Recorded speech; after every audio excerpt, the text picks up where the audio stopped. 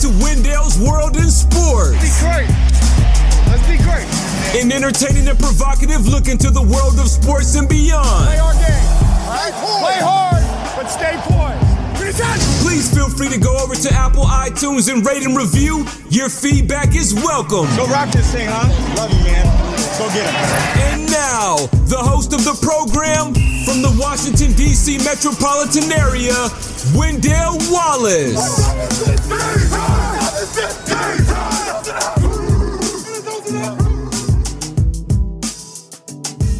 It's 108 degrees in Las Vegas, Nevada at this recording, but I'm going to be hotter than ever. Wendell's World in Sports. Bonjour, bonsoir, monsieur, mademoiselle. Je m'appelle Wendell Wallace. Wendell's World in Sports. So glad that you could be with us. Konnichiwa, wa salam alaikum, my brothers and sisters. Shalom, Wendell's World in Sports. So glad that you could be with us.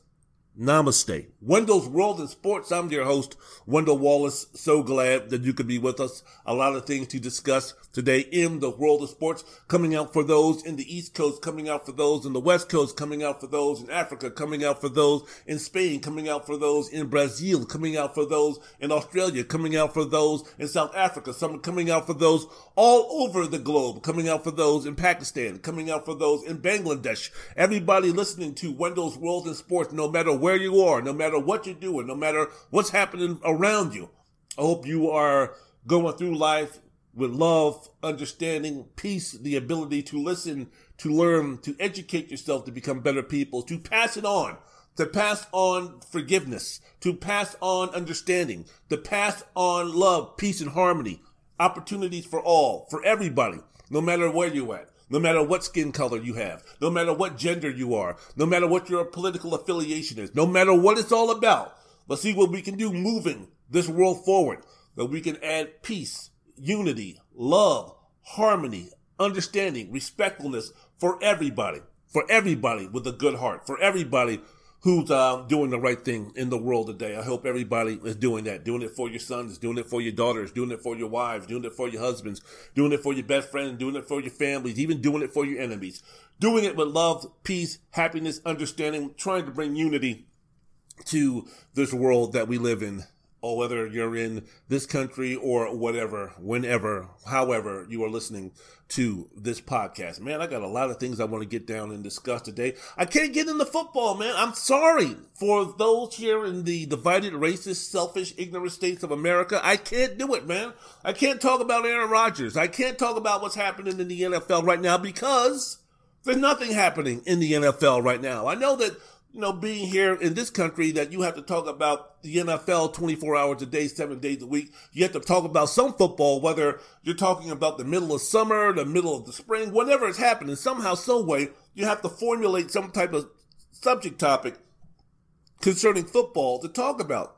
Right now, there just isn't one. Right now, I can't dig myself into thinking about one. Right now, Aaron Rodgers is just doing what he needs to do. There's nobody else who's been coming out yelling and screaming that he wants to be traded. I haven't heard a peep from Deshaun Watson. Russell Wilson seems to have cooled on his trade demands and his desire to possibly play football somewhere else other than in Seattle. So there's really nothing else going on. There's really nothing else in the NFL or college football that I can talk about. I don't want to talk about who's the greatest running back. I don't want to talk about the top 15 players in the NFL. I don't want to talk about if Tom Brady the greatest quarterback of all time. I don't want to talk about the win-loss totals of teams in the NFC East. I don't want to talk about what's happening right there and understanding with all that stuff right now. Don't want to do it. Not going to do it. I talk about what's happening now. And what's happening now, what's taking center stage now, is the NBA playoffs. Yes, now, there is something in college athletics that came down this week that has changed the game, that has changed the way that we look at college athletics. That at the end of the podcast, the last segment of the podcast that I'm going to get into, name, image, and likeness. Now, finally, it's about damn time that these student athletes, that these collegiate athletes can now go ahead and make some money off their name and likeness. It's about damn time. So I want to get into that and talk about how, it's a win-win for everybody. And really, what it also constitutes is the fact that we could be seeing a whole new era. We could be seeing a whole new spotlight shown on women's college sports. And I'm not just talking about softball and basketball, the ones who, you turn on ESPN and you turn on all the other stations that you see the college softball World Series, you see the NCAA women's tournament on ESPN. So you see those two sports out there for the women to shine, to show their mettle, to show their talents, to show their beauty, to show their intelligence on the court and everything, show their stories. Now with this image, name, and likeness, man, this could be just a boom for so many other women in so many other sports that we don't think about. That I think is fantastic. I think now that we're starting to see, a situation where women are now going to, or female college athletes are now going to start getting their piece of the pie. And there's going to be some sports where they're going to have women making much more money or having much more endorsement opportunities than the males that play the same sport. So I'm excited about that, to see now the fact that not just college athletes of football and basketball, or the males who play football and basketball in some states, the wrestling team in some states, in some conferences, in some regions of the country, the baseball team, the lacrosse team. Not only are those doors for opportunity, endorsements, and making money off of your name and your abilities on the court or on the field, in the arena, in the stadium, wherever, not only is that going to be open to men in the sports that we know and love, mainly football and basketball, but it's also going to be open up to so many other athletes who play other sports that we might not even think about watching college athletics. So that's going to be something that I'm going to be getting into at the end of my podcast. So it's not going to be just basketball centric the entire way.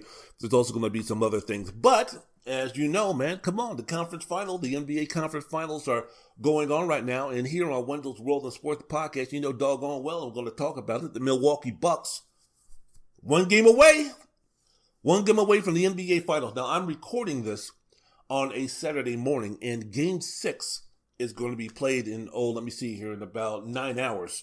So as of right now, the Bucks are leading the Atlanta Hawks in the conference championship 3-2. The game 5 that they play, the Milwaukee Bucks dominated the paint without superstar Giannis Antetokounmpo, won the game at home, 123-112 after laying an egg. In game 4, Atlanta playing without Trae Young, who suffered an injury, a bone bruise in game 3, which knocked them out not only for game 4, but also for game 5. Atlanta came out aggressive. Milwaukee played game 4 like they had everything in the bag, and they got swamped, they got beat, they got defeated. And just when they were starting to make a little bit of a comeback, the hyperextension of the knee to Giannis put an end to any hope that Milwaukee would make a comeback and win game 4. Atlanta picked up the intensity, picked up the defense, picked up the drive to survive and thrive, and that was the end for Milwaukee in game 4. Came back home for game 5. Brook Lopez led the way with a playoff career high, 33 points, 14 of 18 from the field, 7 rebounds, 4 block shots. When did Brook Lopez go down to the crossroads in Mississippi, the same place where Robert Johnson went to when he found out that he couldn't play the guitar well enough, so he gave his soul to the devil and came back as the greatest blues player who's ever laced them up in what the foundation for what we hear as music? When did Brook Lopez all of a sudden go down to those same crossroads and sell his soul to the devil, or sell his soul to Wilt Chamberlain, sell his soul to all of the great NBA centers who are right up there in heaven right now? When did Wilt Chamberlain have time up in heaven to stop banging the women to come on down to the crossroads and give Brook Lopez some of that mojo that he's got? Because in game 5, Brook Lopez looked like doggone Wilt Chamberlain, Bill Russell, George Mikan, Kareem Abdul-Jabbar, Patrick Ewing, Shaquille O'Neal, Moses Malone, Ardis Gilmore, Bob Lanier, Walt Bellamy, any other big man you want to name that's been excellent, David Robinson, shit. Brook Lopez looked like he took a little piece of something from all those guys and put it on the Atlanta Hawks. 14 of 18 from the field, 33 points, 7 rebounds, 4 blocks. But Chris Middleton, 26 points, 13 rebounds, 8 assists. Jrue Holiday, 25 points, 13 assists, 6 rebounds. Had his really first good shooting night of the series. Bobby Portis, speaking about going down to the crossroads, Bobby Portis from Arkansas, formerly of the Washington Wizards, 22 points starting for Antetokounmpo. So those players combined to score all but 17 of Milwaukee's points for the game. Milwaukee's head coach Mike Budenholzer shortened up the rotation for the most part, and those guys put it on them. The Bucks starting five were a plus 69 in the plus-minus ratio. Milwaukee took control of the game, led from start to finish, immediately jumped out to a 10-2 lead with about two and a half minutes into the first quarter, forcing the Hawks, Nate McMillan, to call a timeout into the first quarter, leading 36-22, led 65-56 at the half, only because they missed 12 consecutive three-point shots. They went into the paint. Holiday was penetrating, kicking, dishing to a rampaging Brook Lopez, who was coming down the lane a couple of times. No more Brook Lopez trying to stretch. No more stretch five Brook Lopez. Old school, baby. Went down in the paint. He was being guarded by someone 6'7". Come on, man. You're going to try to tell me what Brook Lopez is going to be out there shooting threes? Not this time. Not for Game 5. The Bucks were able to build on their lead from 9 points after halftime, making it 91-78 to their advantage going into the final quarter of regulation. Throughout the game, they led by 20 points. The aggressiveness, the intensity, the passion that was shown by Bobby Portis was contagious. Was absolutely contagious. Milwaukee played this game like their playoff life depended on it. And Atlanta played the game like they had house money. Atlanta played the game like, look, we must, it doesn't matter. We'll get them in Game 7 and we'll get them in Game 6. So Game 5, let's just rest everybody for the most part as far as intensity is concerned and make sure no one gets hurt. Let's make sure that Bogdanovic doesn't exacerbate his injury anymore. And let's just try to get out of here injury-free, no matter if we lose by 10 or 100. It doesn't matter because we'll go back to Atlanta. We'll win Game 6 in front of Chris Tucker. Then we'll come back for Game 7 and shock the world. That's the way. That was the intensity level that the Atlanta Hawks played against. I don't know what's happening. Are they going to anticipate that Trae Young is going to come off the bench and save the day? That's the way they played. And Bogdanovic had a pretty decent game with 28 points. They also got 19 from John Collins, Danilo Gallinari, and 17 points from Sweet Lou, Lemon Pepper, Chicken Williams. But, Game 5... it was all about Milwaukee. It was all about enforcing their will. It was all about not playing around. It was all about taking care of business. It was all about, all right, man, look, we're the better team. Let's go out and show why we're the better team. Let's focus on our strengths. Now, Milwaukee has been a three-point shooting squad. But still, damn, man, this was a situation where you take a look at the matchups, even without Antetokounmpo, the man who usually preoccupies or usually is the one who mans the paint on the offensive end with his drives and with his dips and with his Euro steps and with his up and unders going to the basket. That wasn't there for Milwaukee, but Lopez came in and took that position, took that responsibility to get the ball in the paint. And when you get the ball in the paint, go up with some force and to score and to punish the Atlanta Hawks. And it looked like a situation where, I'm going to be honest with you, the Milwaukee Bucks, speaking from basketball definition, just physically beat up the Atlanta Hawks. They were all over the offensive glass. They enforced their will. And now we're going to go to Game 6. What's Atlanta going to do? Now, they're going to be able to, hopefully for them, feed off that crowd and get them rip-roaring ready to go. But Milwaukee is one game away from the NBA championship, their first NBA championship appearance since, 1974-75, the days of Bobby Dandridge and Lou Alcindor, then known as Kareem Abdul-Jabbar, then known as Lou Alcindor. We're speaking about Oscar Robertson playing that great team from the Boston Celtics of Dave Cowens and John Havlicek and those guys, Tommy Heinsohn as the coach. So we're speaking about a long, long drought. We're speaking of, over 40 years or something like that? The last time that the Milwaukee Bucks made it to the NBA championship. Now, of course, everyone that's on this Milwaukee Bucks team right now, from the coaching staff to the players, really don't have that type of connection. And when you're speaking about, some type of connection from the old, this is not the we are family type of team with the Milwaukee Bucks. There really is not that, there really hasn't been that type of connection, shall we say, with the old school Milwaukee Bucks. Oscar Robertson isn't going at the game. Kareem Abdul-Jabbar is not wearing a deer helmet. Bobby Dandridge isn't out there in Deer Alley or whatever out there laughing it up with the fans. So, from the last time that the Bucks made the NBA championship to where they are right now, in the position that they are right now, and in the run that they have right now, I don't see the connection from those former Buck teams or that last Buck team who made it to the championship to be connected with the run and the passion and the journey that this Milwaukee Bucks team is on. But still, man, you're right there. You are right there. You don't need to be playing for history if you're Mike Budenholzer and those guys. You don't need to be worried about what's happened in the 1970-something. You don't need to be talking about the 40-year drought. This is for you, man. Be selfish and talk about this is for us. Chris Middleton, the second-round pick from Detroit who got traded on draft day for Milwaukee, who was traded to Milwaukee on draft day. This is for him. Jrue Holiday, who was set in NBA purgatory in terms of team success is concerned. This is for him getting to the NBA Finals. Brook Lopez, who at one time didn't even know if he would even be in this position in terms of being a starting center in an NBA team for a good team. He's one game away from getting to the NBA Finals. Bobby Portis, as I mentioned before, bouncing around team to team and really not having some success and really not having the chemistry and really not having the flow. He's mainly known in Chicago for what? Punching, that one guy who went back to Europe. I forgot his name off the top of my head, but that's what he's mostly known for. Now he's in a position where he can get to the NBA Finals. Each one of these players, each one of these staff members have a unique, interesting story to tell that can fuel them, that can motivate them, not just from these,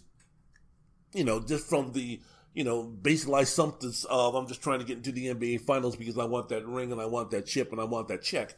It's also just the story, the journey that these guys, from Giannis, where his beginnings were in Greece and everything that he had to go through and the long shot that he had in terms of making it to the NBA. And here he is right now after a couple of seasons of winning an MVP and then not fulfilling that desire, not fulfilling that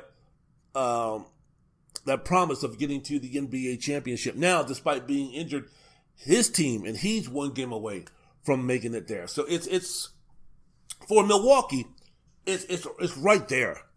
And like I said, man, Atlanta hasn't been through that yet. Atlanta, awesome story. Nick McMillan taking over from Lloyd Pierce. Hawks starting off slowly, then finally getting it together. McMillan actually demanding that the team play a little bit of defense, having accountability for guys like John Collins and Trae Young, kind of meshing, kind of working, kind of evolving Trae Young's game from a guy where, Trae Young, and we're speaking about this year, we're not speaking about years ago and players ago, we're speaking about this core group of Atlanta Hawks during this year really weren't happy with Trae Young and the way that he played. Because Trae Young dominated the ball, manipulated the ball, shot a lot of crazy-ass three-point shots. This is when Lloyd Pierce was the coach of the team. Took a lot of bad shots, wanted to be Stephen Curry Jr. in terms of trying to prove his range from three-point. Really didn't give up the ball unless it was for a made assist. Really didn't make too many hockey assists in terms of passing the ball and moving the ball around and having some flow into the offense. So, there were many times, John Collins and others, man. They were sitting there talking about, man, I don't like playing with this guy. I don't like playing with Trae Young because of the way that he plays. McMillan took over for Lloyd Pierce and then came into that situation. He was already an assistant coach with the Hawks, but McMillan, got that head coaching position and started to turn things around, started to hold Young more accountable for what he was doing, actually got him to play a little bit better defense. He's never going to be Tony Allen, but at least he's trying a little bit better. And hey, let's keep it real here. The Hawks took advantage of playing in a weaker Eastern Conference, got to play the New York Knicks and did well that time, and played the Philadelphia 76ers, who had a mental and physical breakdown in the second round of the playoffs, and here they are. But when you're speaking about, I don't know, we should use the term who deserves it more to be in the NBA or represent the Eastern Conference in the NBA Finals, Milwaukee or Atlanta. But when you take a look at the journey, when you take a look at the heartaches, when you take a look at the learning process, when you take a look at everything that it inquires, that it entails, most of the time, Phoenix will sit there and raise their hand and be like, not really, Wendell, when you're speaking about the journey to winning or being in a championship series. But most of the time, teams who make the NBA Finals, it's a journey. It's a multiple season journey. And it's filled with heartaches. And it's filled with disappointment. And it's filled with doubts. And it is filled with lows. And for the Milwaukee Bucks, for the last couple of years, that's what they faced. Now, what that does, and what that does if you're truly championship metal, it hardens you. You learn from that experience. You become a better basketball team. You become a better basketball player. You don't get complacent. All of a sudden now in the summers, you work that much harder. All of a sudden now, you know that going into a season that, changes are going to be coming if we don't get things together and get things turned around and start living up to the team expectations that we want. Those are the type of things when we speak about why teams who win championships need to go through that grind, need to go through that history, need to go through that ups and downs and lows of losing and disappointment and misery and sadness in the playoffs, because those are the things that build character. Those are the things that build chemistry. Those are the things that build relationships that then meld themselves into championship teams. And with the Milwaukee Bucks losing 4 straight to Toronto after being up 2-0 a couple of years ago in the Eastern Conference Finals, they weren't ready to make it to the NBA championship. They weren't ready to win an NBA championship. And even last year, losing to the Miami Heat the way they did, that team wasn't ready to be in the position that they are now to try to capture that Eastern Conference crown and be contenders for the NBA championship. Now, because of going through all of those strifes, going through those battles, they have now got themselves in the position to where both physically and mentally they're in a position to where they should be able to take that next step. Whether Trae Young plays or not, whether Giannis plays or not, I'm thinking that Game 6, that the Milwaukee Bucks are going to be moving on to the NBA championship. On top of, again, just the Hawks man-to-man being a better team than the Atlanta Hawks. If you're going to be having 10 guys, and of course I'm only focusing on the starters, but let's just say, for instance, for Game 6, Giannis and Trae Young are not going to be playing. If you had the starting 5 for Atlanta and the 5 for Milwaukee, and you had to choose teams in terms of, playing a 5-on-5 game in the playground, who are you going to pick? First player you're probably going to pick is Jrue Holiday. Second player you're probably going to pick is Chris Middleton. Third player you're probably going to pick might be John Collins, maybe Bogdan Bogdanovic. But for the most part, the Milwaukee Bucks 5 are going to be picked long before the Atlanta Hawks starting 5 are picked. So I just think in a situation like this, not only do we have the Milwaukee Bucks being the better basketball team, but I also think because of the experience that they've had in the playoffs and with the Atlanta Hawks being neophytes in terms of their experience in the playoffs, I think that's going to come to the forefront for Game 6, as I mentioned before, with the brass ring of winning the Eastern Conference Championship and then making it to the NBA Finals. Just too much for Milwaukee to lay an egg or come out and play loose or come out without the intensity and fire. You know that Atlanta's going to. Atlanta got beat up. Atlanta got punked. Atlanta got bitch slapped Game 5. So just on pride alone, especially in that first quarter, especially in the first 5 or 6 minutes of that first quarter, again, Atlanta's going to come out and try to knock their heads off, figuratively speaking. They're going to come out with that, like a house on fire. That arena is going to be hot. That arena is going to be loud.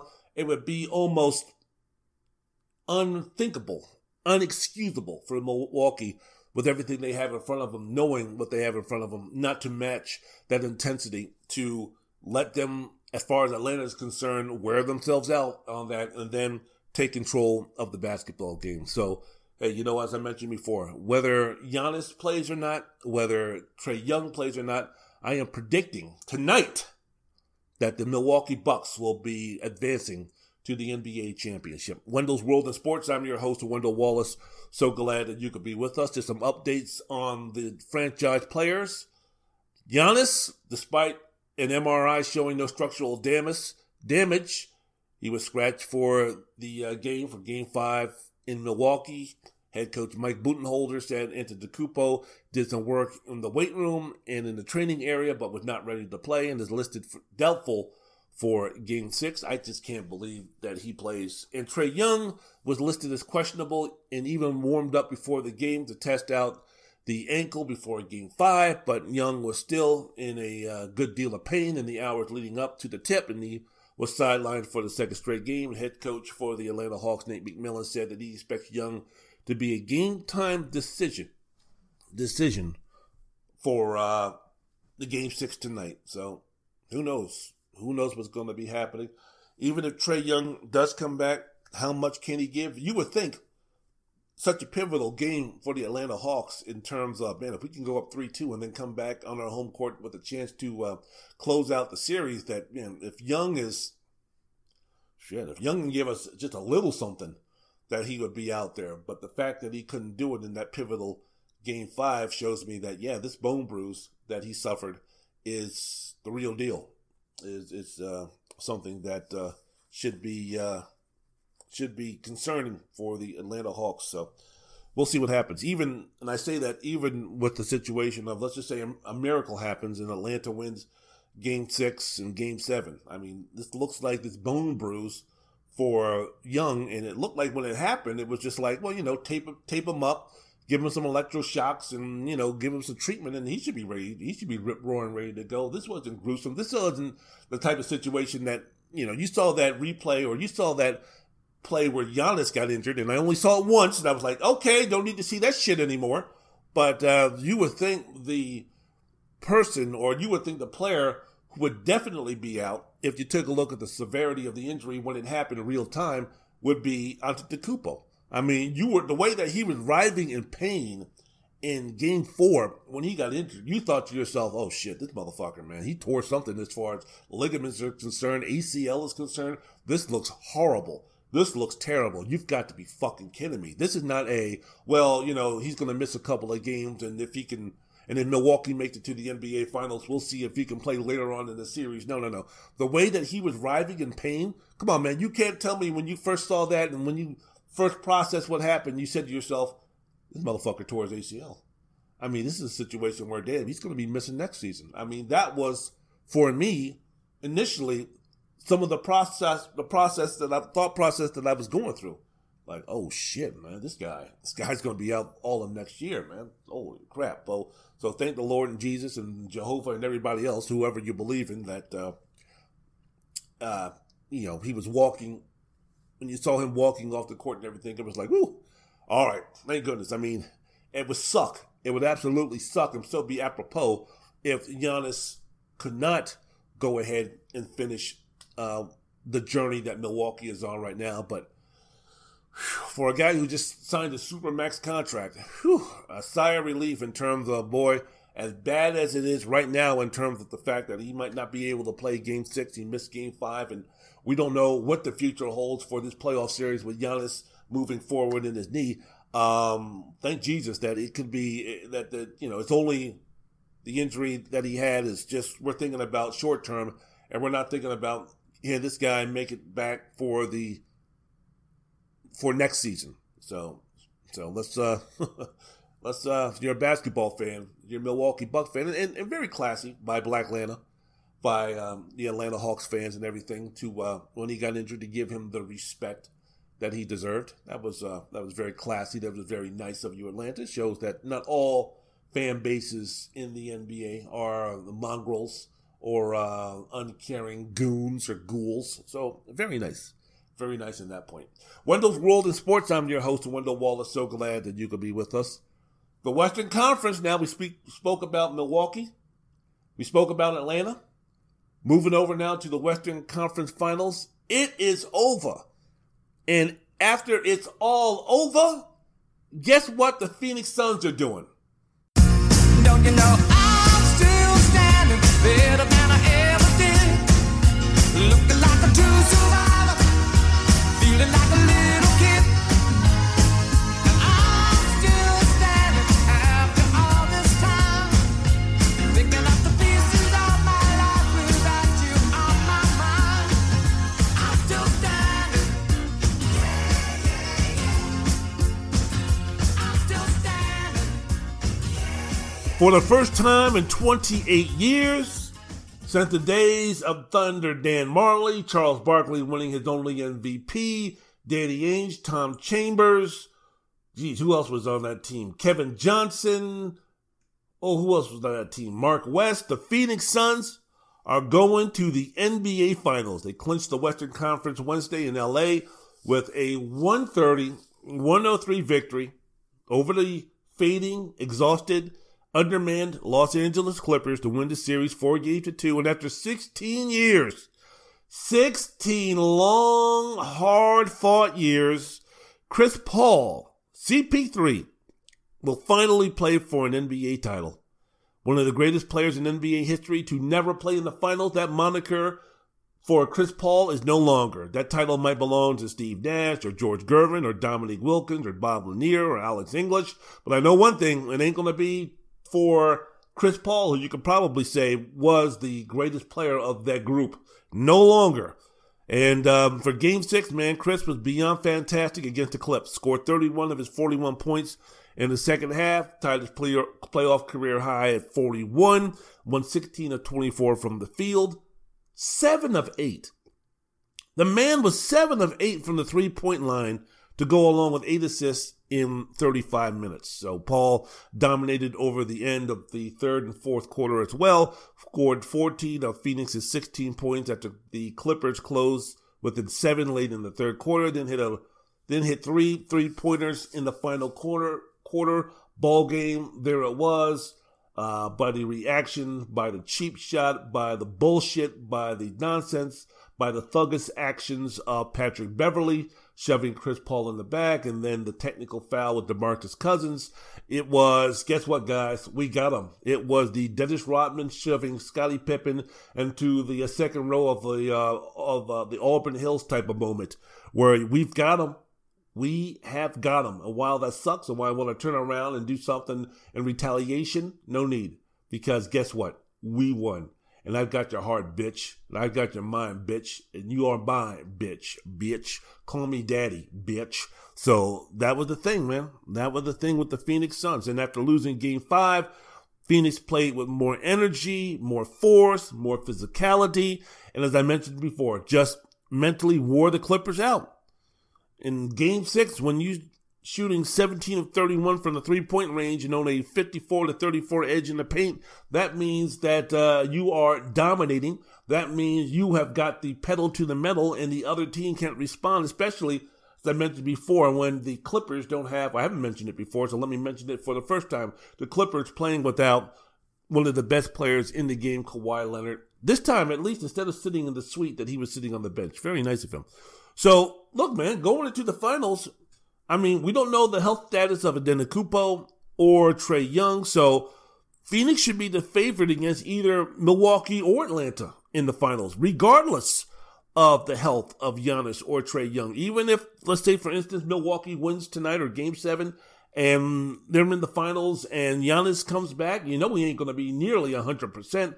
So that's clearly an advantage for the Phoenix Suns. And then, as I mentioned before, with this bone bruise concerning Trae Young, I mean, how effective is he going to be if the Hawks can squeak out a victory? And you're also mentioning a Atlanta Hawks team who's playing without DeAndre Hunter and playing with a banged up Bogdan Bogdanovic. So Phoenix is right there. Chris Paul is right there. So we're going to have to mention this. The question's going to come up here on Wendell's World of Sports, the podcast. I'm your host, Wendell Wallace, and regarding the Phoenix Suns making it to the NBA final, because, you know, at first, and I mentioned it before in my last podcast, I mentioned how unbelievable this run has been for the Phoenix Suns. When you're speaking about, they've kind of skipped, let me even go back a little bit. Remember when I was talking about way back whenever you didn't, you'll go to many of your podcasting sites, go to Spotify, iTunes. You can look up some of the archives of my show when I touched on this. But when I was speaking about the Brooklyn Nets going into the playoffs, and I was speaking about teams, the playoff teams that had chances to go all the way and this type of stuff, my main thing with the Brooklyn Nets were how many, they're going to try to win the championship the unconventional way. And what I meant by that with Brooklyn was they were going to try to win a championship by not being a really good defensive team, with all the metrics and all the statistics will tell you that where the Brooklyn Nets were as far as defensive rating and statistics are concerned, those teams normally don't win championships. Normally, NBA teams don't win championships trying to outscore everybody. actually had to play some defense, and the inconsistency of Brooklyn playing defense throughout the year was evident. So I thought, well, how is a team that's going to basically try to outscore everybody, how are they going to win a championship when that really hasn't happened for the most part in the annals of NBA history? Now, Brooklyn turned up their defense a lot, and Kyrie Irving got injured, so that kind of put that to kaput. But not only my main concern, or not only was my thought process concerning the Brooklyn Nets were they're going to try to win a championship, they were going to buck conventional wisdom on how to win the championship by trying to outscore everybody, and B, really not having any type of cohesion in terms of their main players playing together. When you speak about James Harden and Kevin Durant and Kyrie Irving, how they only played like 8 games together, and then all of a sudden these guys were going to get together into the playoffs and then win a championship. Those are two things in annals of NBA history, if you go back and look and study, that those things normally don't happen. Normally teams who win championships actually play defense, and B, they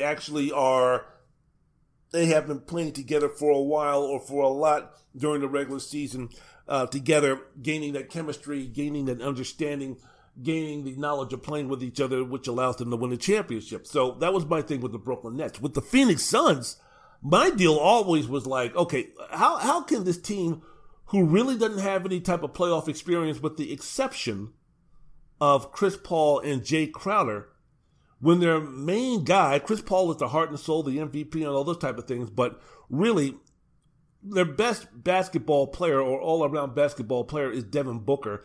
If we're speaking about the Phoenix Suns making it to the championship and them relying on Devin Booker to be that guy, what are the chances? Because he's never been in that situation before. Phoenix has never gone, as I mentioned before with the Milwaukee Bucks, Phoenix has never gone through the playoff battles and the scars and and everything that they learned from those playoff losses or that playoff journey to finally get them to where they are. How are they going to deal with that? How are they going to make it? How are they going to be successful when they haven't had that type of experience or experienced those type of battles playing in the NBA playoffs? Well, how about that? Ain't that a damn thing? Didn't really matter. The fact that for 10 years, the Phoenix Suns recently, we're speaking about 2010 to 2020, that the Phoenix Suns had been a joke of a franchise and then turning it around. I mean, they got Chris Paul. Okay. I mean, they didn't go out and get Luka. They didn't go out and form a super team. They didn't go out and get Luka, Giannis, and Kawhi Leonard. I mean, they didn't go out and get Djokovic, Steph Curry, and Kevin Durant or some shit like that. I mean, they didn't build themselves a super team. Phoenix isn't a super team. Far from it. And they're playing in a stronger conference. This is the conference of LeBron and AD and Djokovic and Luka and Kawhi and Playoff P and Donovan Mitchell and those guys. Phoenix shouldn't be able to do what they're doing. Phoenix shouldn't have been able to be as successful to get to the NBA Finals with the lack of experience that they have. But here they are. Not only that, a chance to win the NBA championship. Unprecedented. Absolutely unprecedented if they go ahead and they do this. And as I mentioned before, I talked about the elevation of the legacy and the legend, which would be Chris Paul, not just getting to the NBA Finals, but then again going ahead and winning it, move over, or at least, move over a little bit John Stockton and Isaiah Thomas and Allen Iverson, one of the best small men who ever played the game of basketball. Chris Paul is now coming into the building, and he's going to be taking a seat at the captain's table. He's going to be sitting at he's going to be sitting at the head of the table if he can go ahead and pull that off. Now, here on Wendell's World in Sports, the podcast, your host, me being Wendell Wallace. Of course, I was reading something by Rob Parker. He's a columnist for Deadspin. Normally, he wrote for the Detroit Free Press, and he's been on the Shannon the Skip show. He's been on Fox Sports. I think he does a podcast also with Chris Broussard.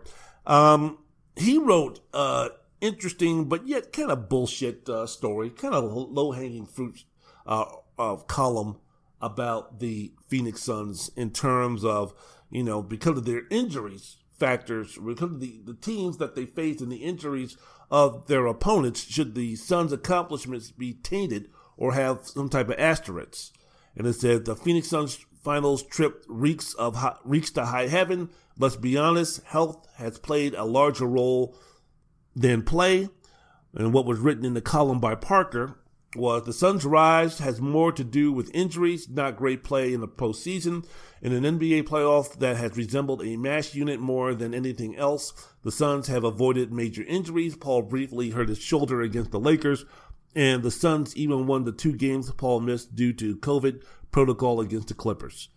Then he mentioned the fact against the Lakers in the first round, after the Lakers won Game 3 of the series to take a 2-1 series lead. Most believed they were not only, speaking about the Lakers, not only in control of the series, but had a clear path to a second straight trip to the NBA Finals. Then he wrote the Lakers star power forward Anthony Davis suffered a groin strain in Game 4. The Lakers collapsed after that lost the game. Davis didn't play in Game 5. The Lakers lost that Game 2, and then in Game 6, AD attempted to play, but it was clear from the word go that he was injured and played just 5.5 minutes of scoreless basketball. So basically, Rob Parker is saying that because of Anthony Davis being injured, didn't even mention the fact that LeBron James was also not near his basketball prowess because of a high ankle sprain that he was dealing with, that somehow, someway, because of that, that's the only reason why the Phoenix Suns won. The fact that after being dominated in Game 3, that if Anthony Davis didn't get hurt, that this would be looking at a 5 or 6 game series win for the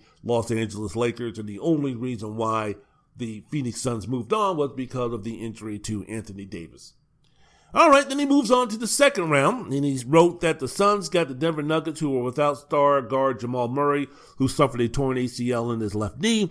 Nikola Jokic held the team together, but the Nuggets were no match for the Suns without Murray and were swept in 4 games. Again, he's saying that he's not saying outright that the Nuggets would have won the series, but what he's saying is the fact that without Jamal Murray, not even Nikola Jokic, he didn't even mention the bad back of Michael Porter Jr., didn't mention the fact that Will Barton was coming off of missing 11 or 12 games and he was rusty.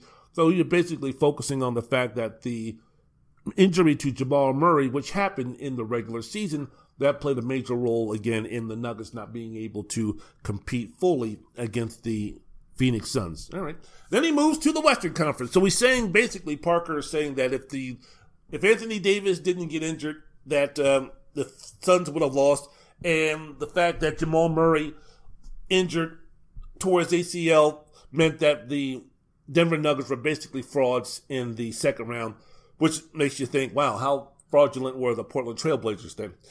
So now we move to the Western Conference, when this article that Rob Parker wrote speaking about that the Phoenix Suns making it to the NBA Finals should be considered tainted, or should have an asterisk by it because of these injuries to all of these teams that they played in the playoffs. So moves on to the Western Conference Finals, and he wrote that the Clippers were without Kawhi Leonard, who already has 2 championships and 2 Finals MVPs in his career. Leonard injured his knee in Game 4 of the second round against the Utah Jazz. Winning the championship, so basically, as I mentioned before, so winning the championship would make people question whether the Suns were the best team in the NBA this season, or just the healthiest when the dust cleared on the playoffs. All right, well, I mean, to me, it's a pretty stupid argument. I mean, if you really wanted to, there's very few instances at all where you can say, well, you know, the team that won the NBA championship was injury-free going up against competition that was also injury-free. Guess what, Rob? I hate to say this, man, but just like in life, injuries, obstacles, bad luck, good luck, no luck, bad breaks, bad calls, playing in weaker conferences, all play into winning conferences. Bad officiating, whatever, all plays into winning a championship. If we want to go back and start going through the annals of history and trying to find reasons to give asterisk like you're trying to do with the Phoenix Suns, then we can go ahead and do that. Now, was it to the advantage of the Phoenix Suns that Anthony Davis got injured and LeBron James was battling an ankle injury? Yeah. Was it advantageous for the Phoenix Suns to play the Denver Nuggets without Jamal Murray? Yeah. Was it awesome? Was it an advantage for the Phoenix Suns for them to play the LA Clippers without Kawhi Leonard? Yeah. But, you know, guess what? That's the way it goes, man. That's life. Too fucking bad. No asterisk there. Sorry, Kawhi, you should have gotten injured. Sorry, LeBron, you should have done better in your rehab. Sorry, AD, shit happens. That's the way it goes. Hey, Jamal Murray went down. Sucks. It's terrible. It's horrible. But that's what happens. You can point to every team and every playoff situation where you can point and say, well, if they weren't dealing with this and they weren't dealing with that, then something that's just the way it is, man. That's fucking life. Hello. Asterisks. Tainted. We're not going to give the Phoenix Suns any credit at all for the fact that Chris Paul has been battling a multitude of injuries, and yes, Phoenix is still rolling through. If the Clippers would have came back and beaten the Phoenix Suns, would we have said, the fact that Devin Booker broke his nose and Chris Paul missed 2 games because of COVID and he was dealing with a sore shoulder and he was dealing with some ligament damage. Well, the fact that it would really even it out, the fact that the Clippers didn't have Kawhi Leonard. Shit, Paul George looked pretty healthy to me. Reggie Jackson looked pretty healthy to me. And we're speaking about Kawhi Leonard. Okay, Parker didn't even mention the fact that Serge Ibaka didn't play. Why? Because Serge Ibaka got injured long enough for the Clippers to adjust to the loss of Ibaka. So it wasn't something that just happened.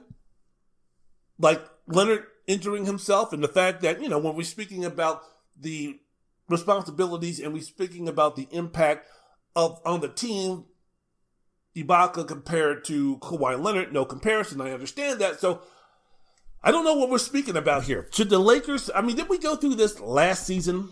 Like, should whoever wins the championship last season, didn't we already go through this argument? Should this be an asterisk? Should this be tainted because it was in a bubble and with no fans, and because of COVID and that season was so wacky and all this other stuff and the time and the dates and all the things? Didn't we already go over that? Everybody playing in the NBA are playing by the same rules.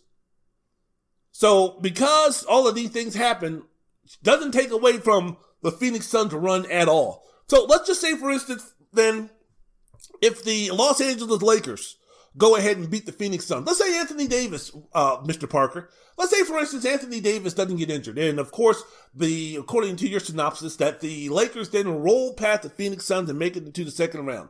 All right, well, they play the second round against the Denver Nuggets, who are playing without Jamal Murray, who tore his ACL. Then they go ahead and play the LA Clippers, who are playing without Kawhi Leonard. So should the Lakers then, should their run through the Western Conference, should then they have an asterisk? Or should their conference championship be tainted if it was the Lakers who made that run? Because you could say, well, in the first round, Chris Paul injuring his shoulder, there you go. Then in the second round, playing without Jamal Murray with the Nuggets, there you go. And then in the third round with the Clippers, you put the Lakers up against the Clippers without Kawhi Leonard, with AD and LeBron, there you go. They should have made this. No big deal. This, that, and the other. how are we gonna do this? How far are we gonna go with this? You know what I'm saying? We could go back to anything. Let me tell you something. In the annals of NBA history, there are no asterisks. There are no tainted titles. When the St. Louis Hawks won the championships way back in the day because Bill Russell twisted his ankle in Game 5, which caused him to miss, Game 4 with a series tied 2-2, which caused him to miss Game 5, in which the Hawks won. Then they came back in Game 6 and Russell was debilitated by the ankle injury, still played, but guess what? The St. Louis Hawks still won a championship. Should we now go back into the annals of history and put an asterisk by that? Should we go ahead and do those type of things? Is the New York Knicks winning an NBA championship back in when did they win that championship? Back in 1972 with Willis Reed walking onto the court and barely playing. No, 72 was when the Lakers won. 1970, yeah, when the Knicks won the championship in 1970 with Willis Reed hobbling out. Should we even put a greater, ooh ah factor on the New York Knicks? So if Willis Reed went down and the Lakers won a championship with Jerry West and all of those things, would you say that Jerry West would have had one championship for real and one that was tainted because the Knicks played Game 6 without Willis Reed and then Game 7 with a hobbled Willis Reed? Are we going to go there? Are we going to talk about that? How far are we going to go back? Should Isaiah Thomas and one of his championships have an asterisk? Because the first time they won a championship, Byron Scott and Magic Johnson had torn hamstrings. So in Game 3 and 4, that they couldn't play? Should we go ahead then and put Isaiah Thomas down for, the Detroit, the Bad Boys, they won back-to-back, but one of them was tainted because they played a team in the NBA Finals where Magic Johnson missed 2.5 games, or what? He missed 2.5 games because of a torn hamstring, and Byron Scott missed the entire NBA Finals because he tore his hamstring during the layoff between the conference finals and the NBA Finals. In fact, going into those finals, the Lakers had not lost a game, so they came into that series undefeated. And I mentioned before, Byron Scott tore his hamstring. And then Magic in Game 2 tore his hamstring. Game 3, they were starting David Rivers. Game 4, Magic tried to play a little bit, couldn't move, couldn't do anything. So what are we going to do here? So should the Detroit Pistons have a asterisk by their championship? Should it be tainted or something like that? If we want to go ahead and start doing this type of shit, Mr. Parker, we can go ahead and start doing this shit. But it's bullshit. And it's nonsense. Yeah, guess what? The Phoenix Suns are going to be facing a team from the Eastern Conference that's not going to have its best player. Oh well, sucks for them. Too bad. Phoenix has always been legendary about their training staff. What they did to resurrect Grant Hill's career. They keep their players healthy. Should the San Antonio Spurs, should they have an asterisk because of the suspension that David Stern gave to the Suns when Amari Stoudemire came off the bench after Robert Horry checked Steve Young into the scorers table near the end of one of those games? I mean, we want to go back and play the what-if game. We can do all that, man. We can go ahead and do all that. But it doesn't make any sense. It doesn't make any difference. Guess what? I don't give a damn if the Milwaukee Bucks make it into the NBA Finals and Jrue Holiday decides to retire before the finals. Chris Middleton decides to run off somewhere and not play in the NBA Finals. Giannis doesn't return. Brook Lopez says, fuck it, I'm done. And Bobby Portis says, you know what? I'm boycotting because I don't like Mike Budenholzer. I'm not going to play. And the Milwaukee Bucks have to play Jeff Teague 48 minutes and Giannis' brother 48 minutes. Doesn't give a fuck. And then they have to pick up 3 guys from their G League team. I don't give a fuck. A championship is a championship. So for Chris Paul, it ain't going to be tainted. It ain't going to be fraudulent. It ain't going to be any of those things. So there you go, man. You know, really, here on Wendell's World of Sports podcast with your host, Wendell Wallace, this is what I really want to end with, considering speaking about the Phoenix Suns and their rise to the championship. You know what it really is? You know what teams should take away from the Suns' success? And really, even let's bring in the Milwaukee Bucks and the Atlanta Hawks, regardless of what happens in the Eastern Conference Finals, regardless of who loses in those finals. You know what should be an inspiration for every downtrodden, dysfunctional, middle-of-the-road, mid-major, going nowhere on the treadmill to success, and you're stuck in neutral and you're stuck in mediocrity. You know what the Milwaukee Bucks and the Atlanta Hawks and more importantly the Phoenix Suns, you know what they should inspire teams and franchises like the Orlando Magic and the Sacramento Kings and the Cleveland Cavaliers and the Indiana Pacers and the Charlotte Hornets, the Portland Trail Blazers, the Detroit Pistons, the Memphis Grizzlies. Yes, I'm even going to throw in my Washington Wizards. You know what you should take away from the Suns, fellas? That it can be done. It can be done.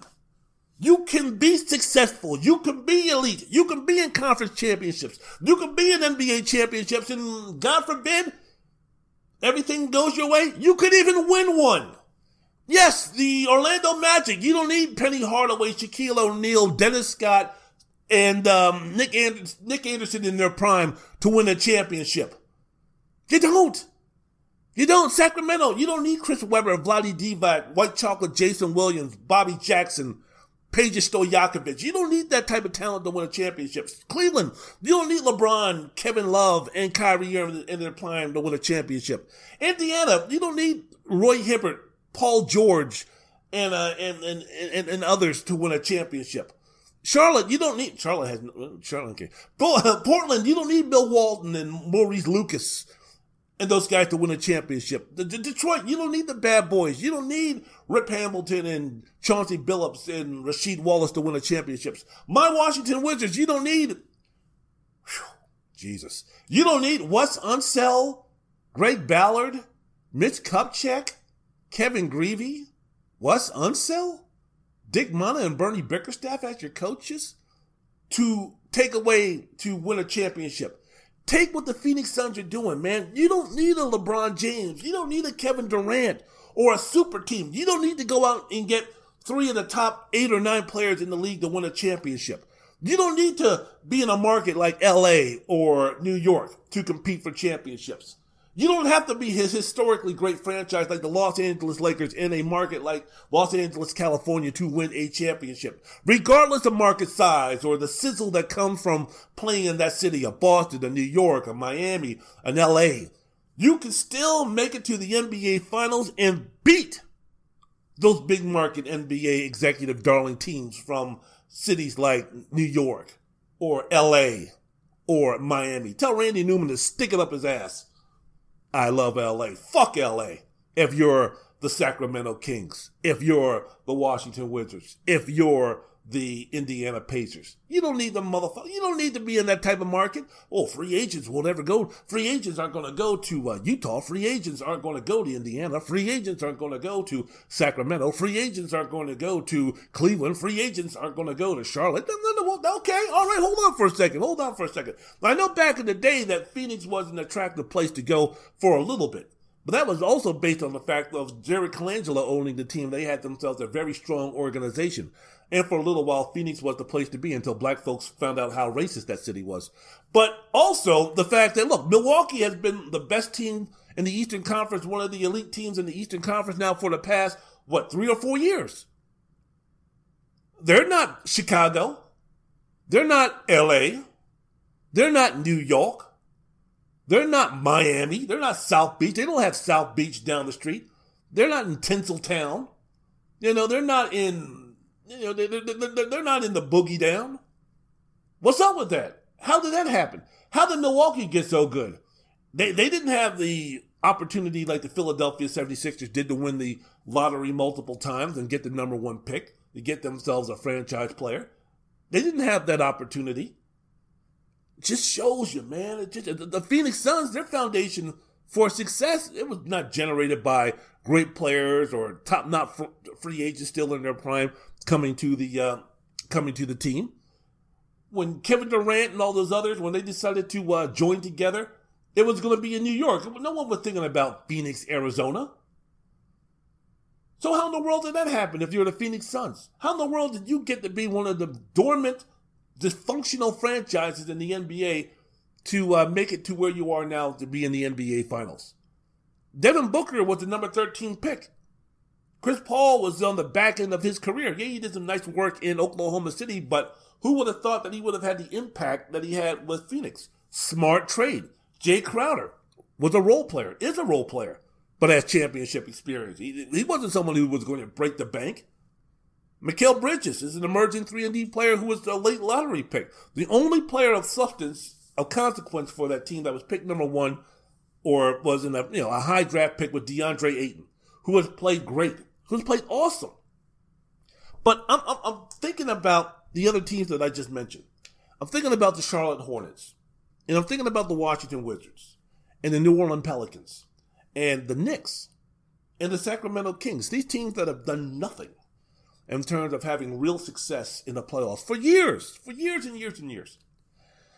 And I'm taking a look at these teams, and I'm thinking to myself, say for instance, me being a huge fan of my Washington Wizards, I'm thinking to myself, man, Devin Booker, who is the best player on the Phoenix Suns, and who they decided they're going to build the team around, Devin Booker's great, 24 years old, an emerging star, great talent, all of those things. But I'm thinking to myself, if I'm Ted Leonsis, owner of the Wizards, and I'm Tommy Shepard, GM of the Wizards, and I'm thinking to myself, why can't we do the same with Bradley Beal? I think Bradley Beal is a better player right now than Devin Booker. Why can't we build around Bradley Beal like the Phoenix Suns built around Devin Booker by doing the things that they did?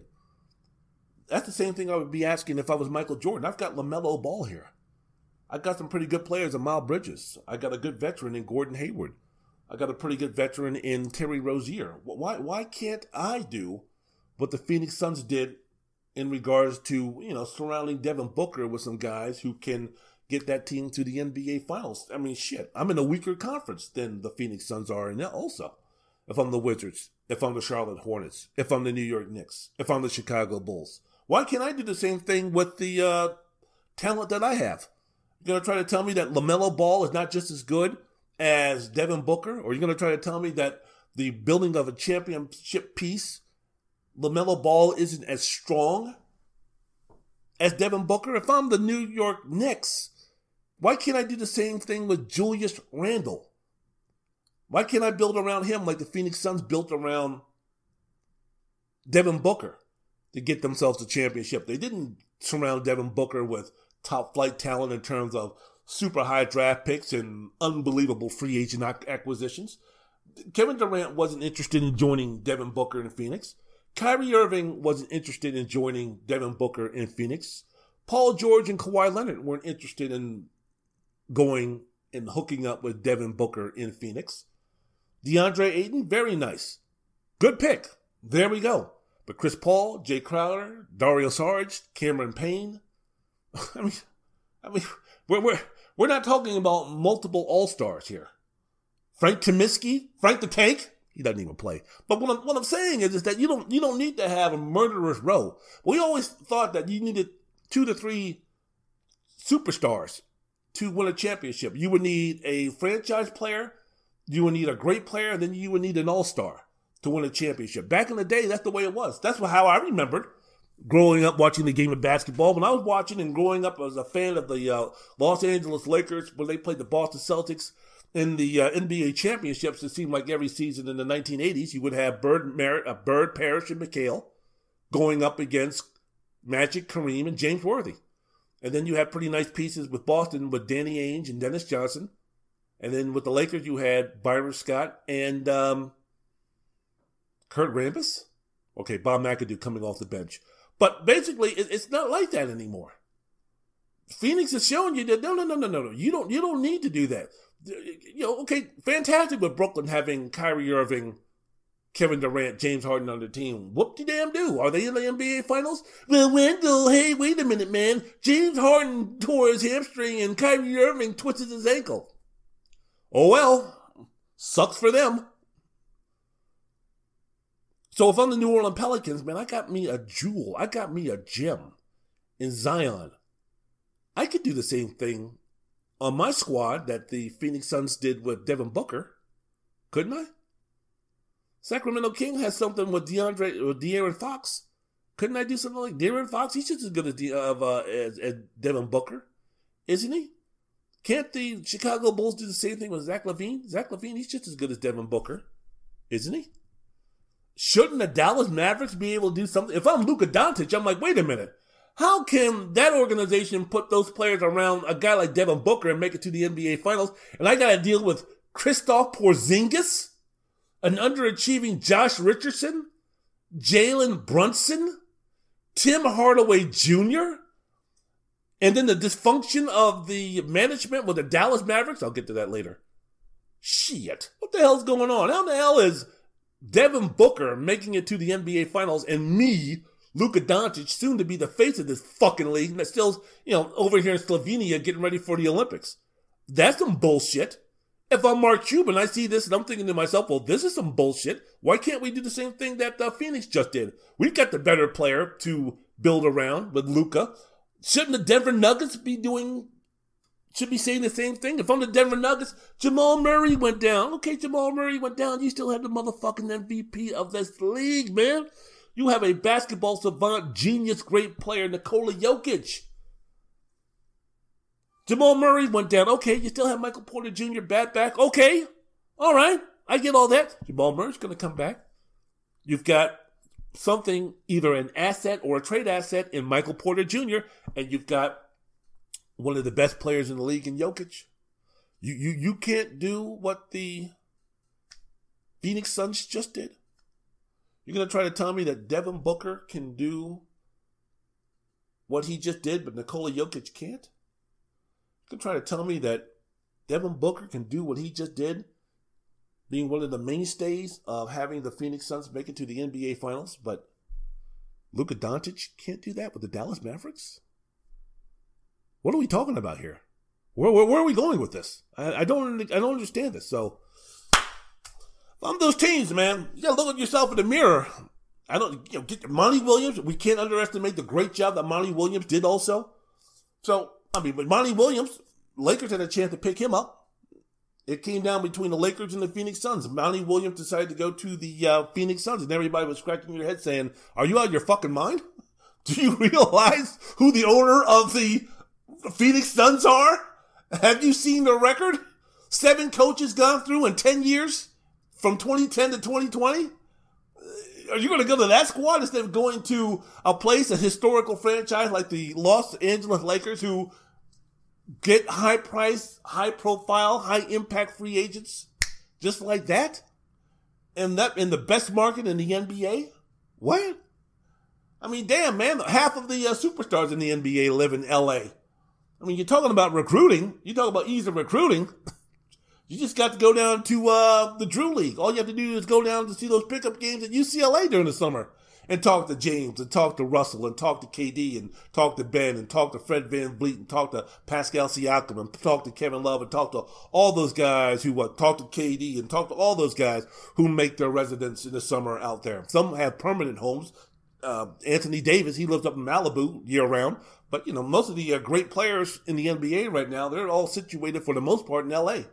You're Monty Williams, shit, I'll take that Laker job, and guess where I'm going to be during the summer? Yeah, I'll be hanging out at the Drew League. Yeah, I'll be hanging out watching those guys play pickup ball at UCLA and other places. I'll be going down to Lifetime Fitness and watching those guys play 5-on-5 against the gym, the guys at the gym. Why not? Shit, I can recruit. I can have a quick ride with an Uber to go start recruiting guys once I know their contracts are getting close to expiration. So, for the Phoenix Suns, congratulations. And it gives hope to teams that I just mentioned, especially my Washington Wizards. You got Bradley Beal, man. Come on. We can do this. It can be done. Small market, medium-sized market, undesirable free agent destination market. It can be done. Teams that don't have high draft picks year after year after year, it can be done. The Atlanta Hawks, the Milwaukee Bucks, and the Phoenix Suns showed you that, yes, it can be done.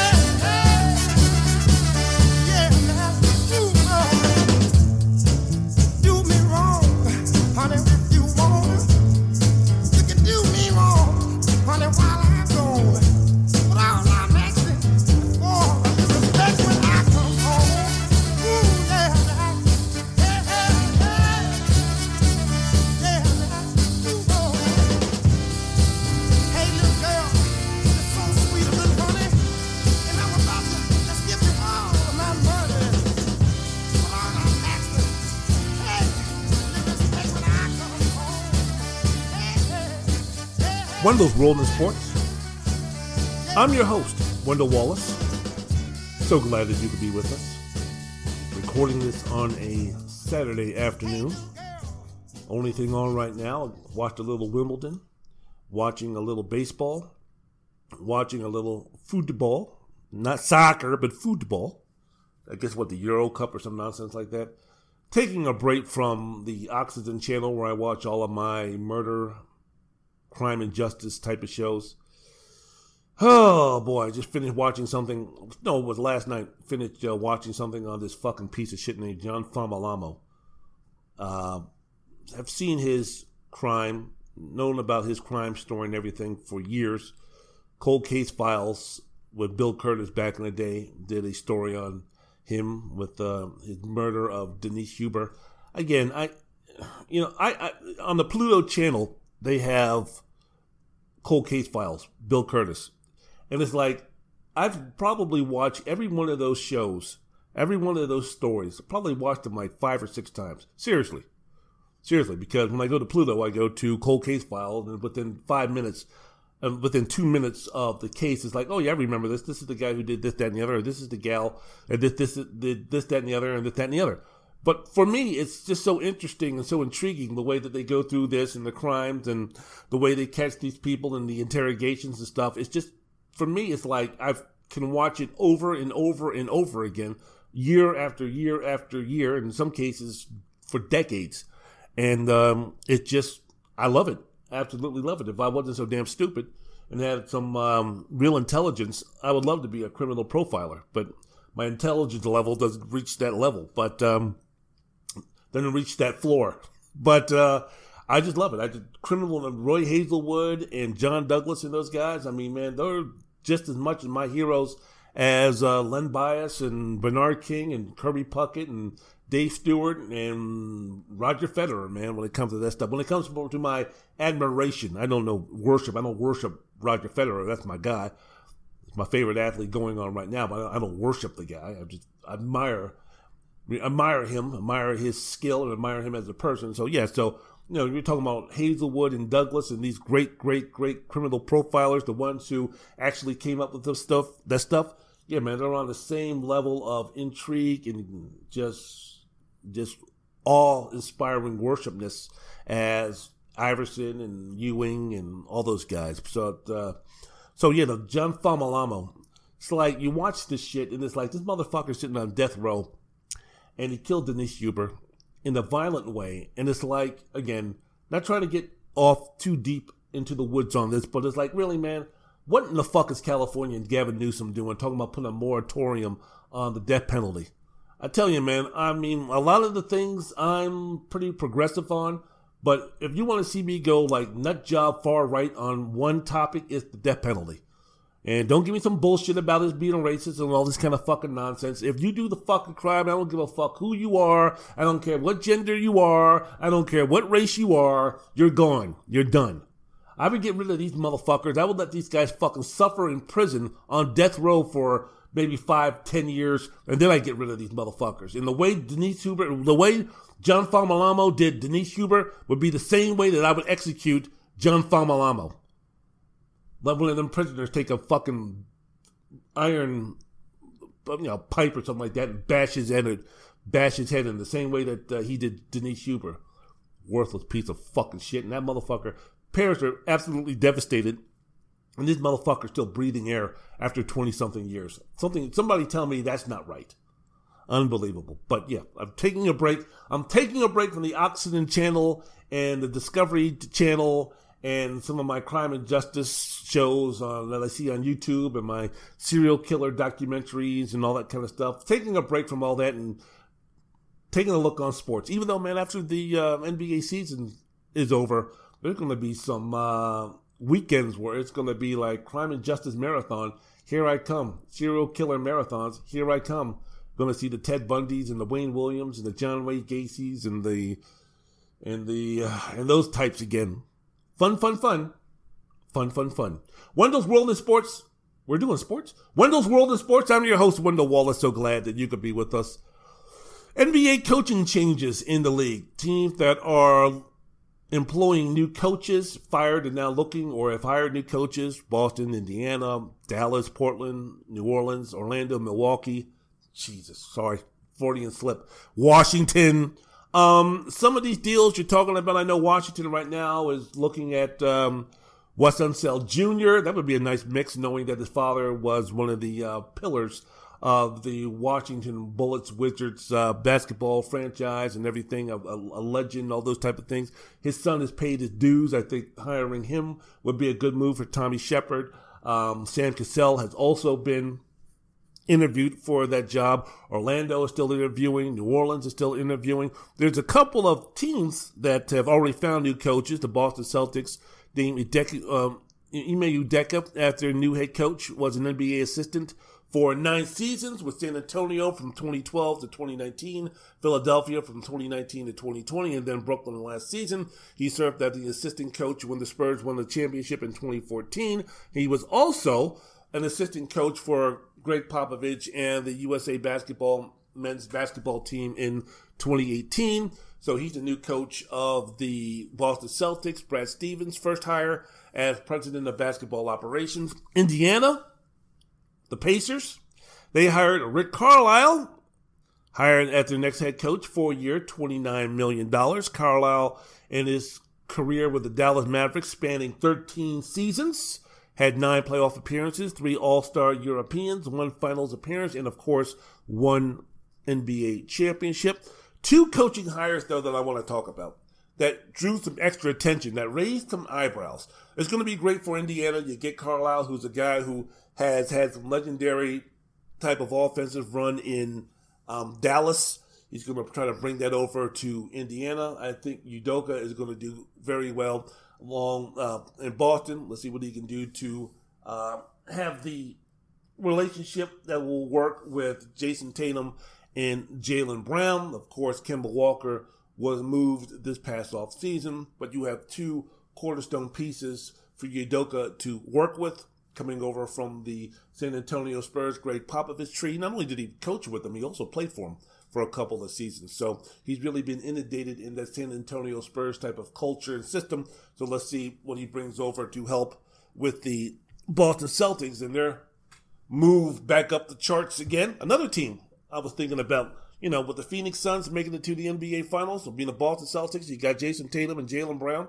Why aren't we doing the same thing at the Phoenix Suns? Why are we not on the same level as the Milwaukee Bucks or the Atlanta Hawks? Thinking. But, Udoka, the coach of the Boston Celtics. But, again, 2 coaching hires that drew some extra attention. The Dallas Mavericks hiring Jason Kidd and the Portland Trailblazers hiring Chauncey Billups. Things that make you go, Now, the reason why Dallas hired Kidd, he has strong support from Mark Cuban, who just happens to be the team owner, who just happens to be the GM. What's up with these owners who have pro franchises in the state of Texas? Jerry Jones is the owner of the Cowboys, and he likes to control everything as far as player acquisition and being a GM and such. And there's no secret in the NBA circles that Mark Cuban is basically the de facto GM of the Dallas Mavericks, the one who has the ultimate say on who goes where and who does what, player acquisition and those type of things. But so Jason Kidd has support from Mark Cuban, also has strong support from Dirk Nowitzki, who was just hired as a special advisor to the team. He vouched for him. Of course, Nowitzki and Kidd played together when they won Nowitzki's and Dallas's only NBA championship. He also, speaking of Kidd, got strong recommendations from LeBron James, Giannis Antetokounmpo, and Damian Lillard. The Antetokounmpo recommendation. Interesting. Very interesting. So if you take a look at Jason Kidd's coaching career here on Wendell's World in Sports, the podcast with your host, Wendell Wallace, Kidd became a head coach immediately after his playing career ended.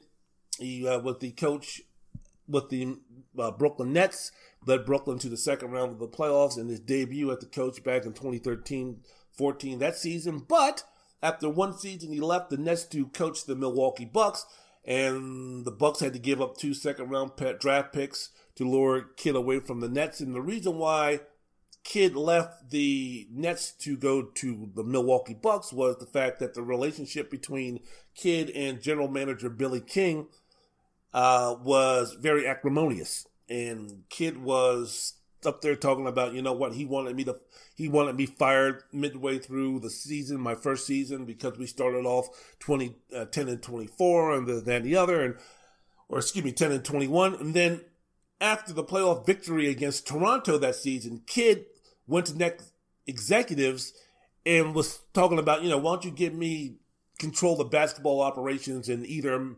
marginalize or get rid of Billy King. That's how bad it was. So Jason Kidd was like, screw this. So after one season, I remember he left Brooklyn and went up to Milwaukee to become their head coach and have, more say in player personnel and those type of things, much to the chagrin of Larry Drew and John Hammond, who were the coach and GM at that time. They were like, what, really? Huh? What? Say that again? Say what?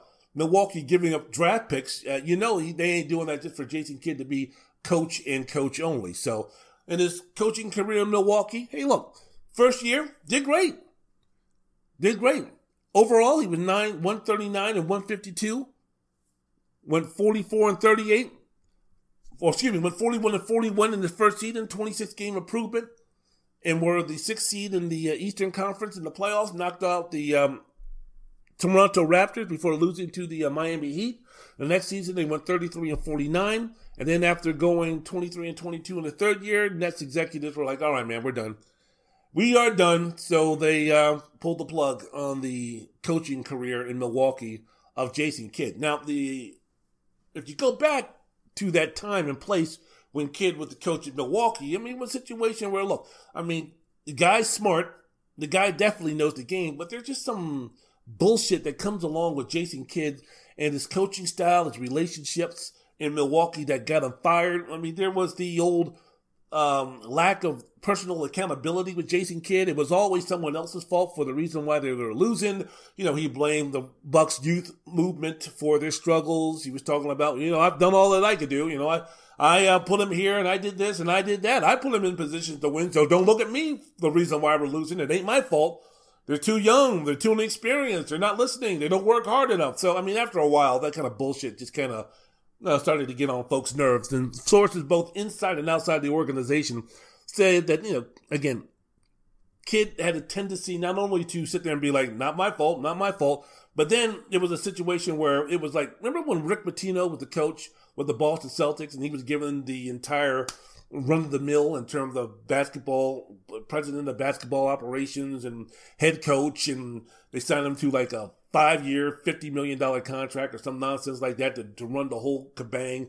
And he was the one that brought in Chauncey Billups and then traded him halfway through the first season. And then he would trade.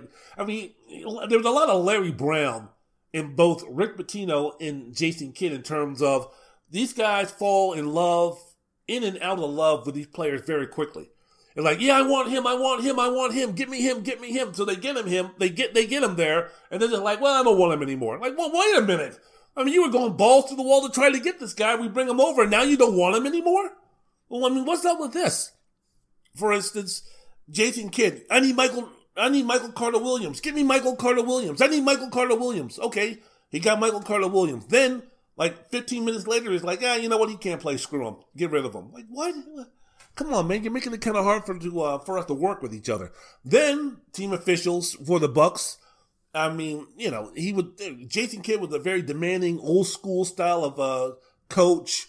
And, the grinding, the negativity, the lack of pat on the back. You can't bark and yell and belittle and all those type of things. And then when the players do right, say, well, why should I give you a high five or a pat on the back? That's what you're supposed to be doing. So basically, by the end of the second year and going on to the third season, that basically, man, the Bucks were starting to tune him out. The players were starting to just kind of tune him out. He lost control of the locker room.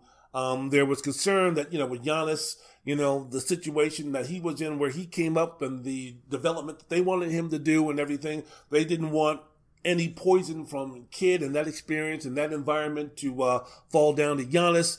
Giannis was really a guy where it was kind of like, look, I'll do anything that you want me to do, and I'm the player, you're the coach, I got that. When you say jump, I say how high, I got that, I understand that. But even Giannis, early on in his career, was like, man, I'm getting kind of sick and tired of this guy. Getting sick and tired of the long-ass practices. I'm getting sick and tired of the no accountability for himself. I'm getting sick and tired of everything is my fault and not your fault. I'm getting sick and tired of all of this bullshit. So time for me to start tuning you out. And I remember the final nail in the coffin of the Giannis Jason Kidd relationship at that time was, I think Kidd recorded a message or recorded a phone call between him and Giannis where basically, Kidd was like, hey, Giannis, why don't you go to management and say that I'm doing a great job and I'm an awesome guy and I need to be the coach forever. And if you want to give me some more power in the front office, I think that would be a good idea too. Why don't you go ahead. I mean, you're the young buck that they're hitching their wagons to and making you the franchise player, face of the franchise. Why don't you go ahead and you do that for me? So once that was leaked, once Giannis found out that conversation was being recorded, it was like, man, you know what, man, you got to go. You've got to go. So there's some, I don't know. I mean, that was a little while ago. Kidd being on the coaching staff of Frank Vogel with the Lakers for a couple of years, winning a championship as an assistant coach. Maybe he's learned, maybe he's grown. I mean, he really didn't even have a chance to learn the nuances and what it was like to be an NBA coach when you go from playing to 15 minutes later being the head coach of a basketball team. Ask Derek Fisher how easy or hard that is, especially when you don't have any moral fiber like Derek Fisher didn't have. So it's a situation with Jason Kidd maybe now being the coach of the Dallas Mavericks, maybe now getting this opportunity. Maybe he's learned, maybe he's grown, maybe he's watched and developed some new ways of how to do things. I mean, maybe he's kind of adapted a little bit better to the ways of the NBA. Damian Lillard gave him his recommendation. LeBron James gave him his recommendation. So, I mean, maybe there's a situation with Luka and him that he can form a relationship that could work very well together. But it's gonna be interesting. It's really gonna be interesting. And out of all of those things, speaking about with Jason Kidd, we still have to get to the fact that he does come with some baggage in terms of a history of domestic violence allegations. When you're speaking about Jason Kidd. He was arrested in 2001, pleaded guilty to spousal abuse for hitting his ex-wife, Jemana, who later filed a lawsuit in 2007 alleging consistent physical and emotional abuse as well as adultery. He was suspended 2 games in 2013 after pleading guilty to driving while impaired after steering his car into a utility pole in New York after a game when he was playing with the Knicks in 2012.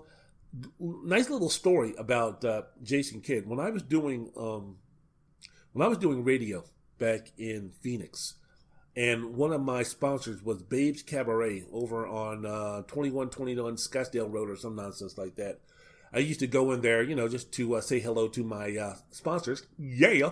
But there was a dancer there who I was just completely enamored with. I forgot her name. Don't even remember. Probably wouldn't remember her now if she came walking in this door and gave me a lap dance. But I remember I would go over there basically to see her. And I remember this girl had both David Boston and Jason Kidd like how you do, what's happening, what's going on. It's like, all right, so I'm fighting for the affection of a female who's got Jason, who's caught the attention of Jason Kidd and David Boston. I've got no chance. Not that I had a chance to begin with, but it was like, wow, okay.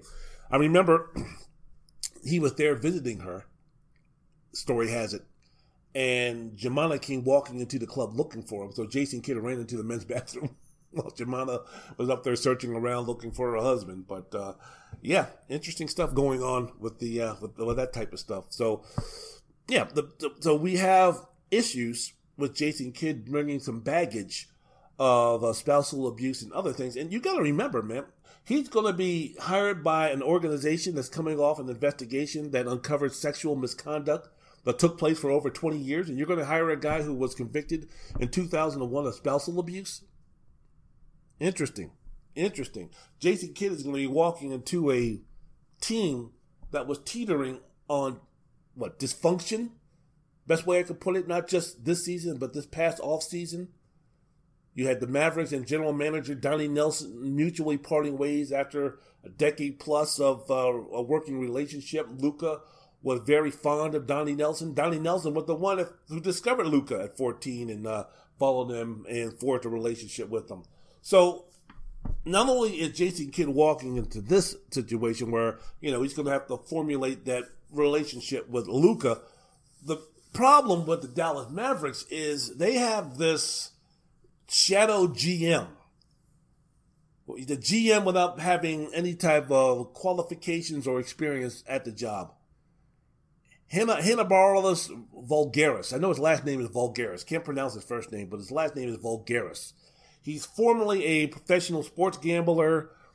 He was brought into the Mavericks organization as the director of quantitative research and development in 2018. And since then, it's been rumored that he's been making a bulk of the organization's decisions behind the scenes. So it's kind of like he kind of cut the balls off Rick Carlisle and Donnie Nelson this past season, to where, there'd be games where, Luka would actually be calling him out during the game. Like, oh, who made that fucking decision? You or Vulgaris? I mean, that type of shit, Oh, who's making the starting lineup today, Rick? Is it going to be you or is it going to be Vulgaris? A 21, 22-year-old talking to a coach of that stature who won a championship like that?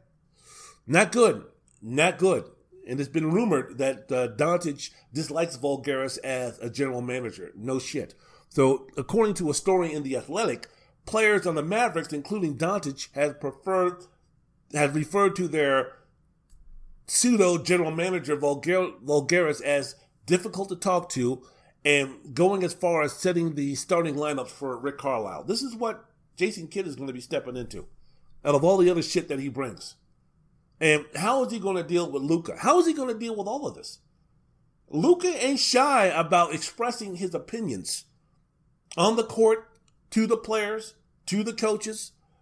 Some of the bullshit that he did with Rick Carlisle, something tells me that shit ain't going to be working with Jason Kidd. Man, you ain't going to be able to talk with the disrespect to Jason Kidd that you did with Rick Carlisle. I don't give a damn if you didn't like when he called a timeout, when he didn't call a timeout, his substitute patterns and everything like that.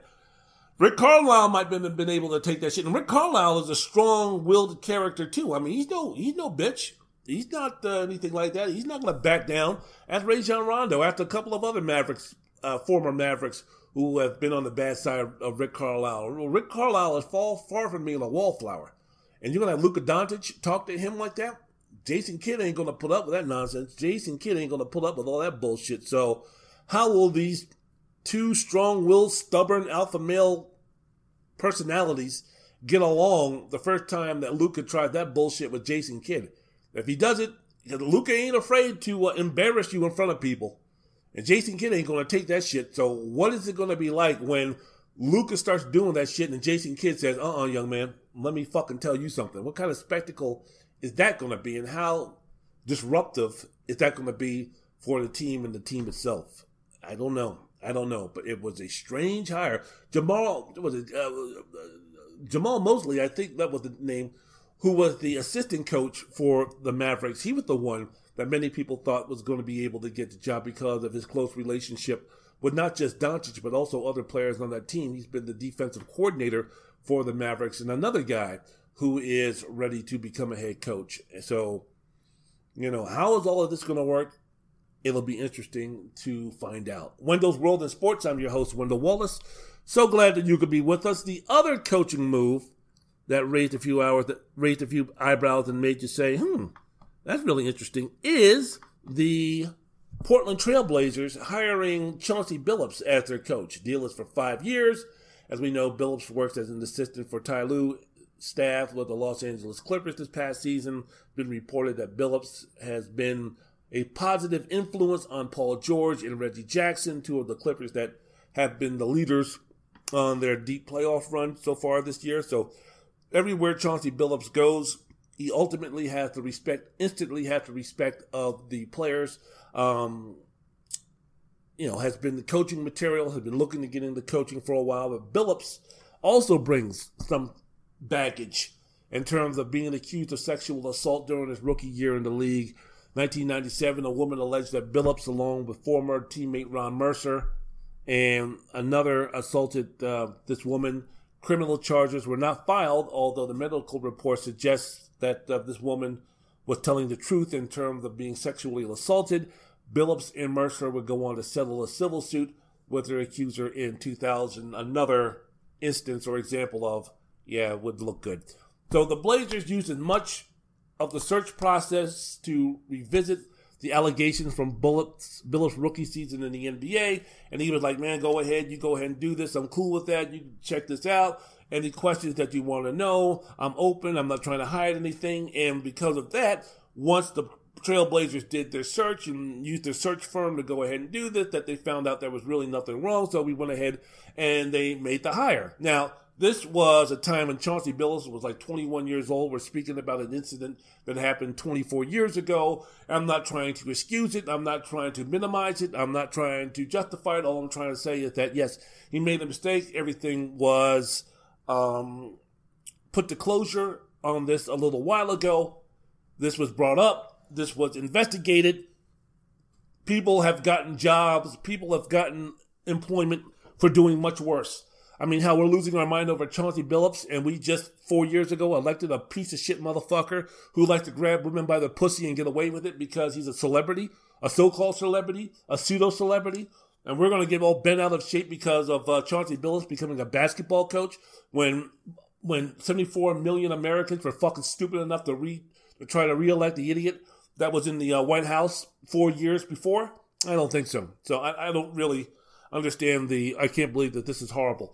What made it bad for the Trailblazers, though, what made the backlash even harsh is that the press conference to introduce Billups as the head coach, that they wouldn't address the issue in terms of, hey, I mean, what methods did you use? What firm did you use? What things did you do to make sure that what happened in 1997 won't happen again in 2021 and beyond with Chauncey Billups? Number one, they could have said, well, I mean, number one, Chauncey Billups was a young kid back then, and now he's a grown man. There hasn't been any other instances concerning Chauncey Billups in this matter of sexual assault or doing anything like that since that time the alleged incident took place. So what are we talking about here? But, you know, the GM Neil O'Shea was talking about, no, we went through the proper channels, we did our homework, we did our background, we did this, we did that, and that's all we're going to get into. And Billups was like, well, you know, the situation, it was moving, it changed me, and this, that, and the other.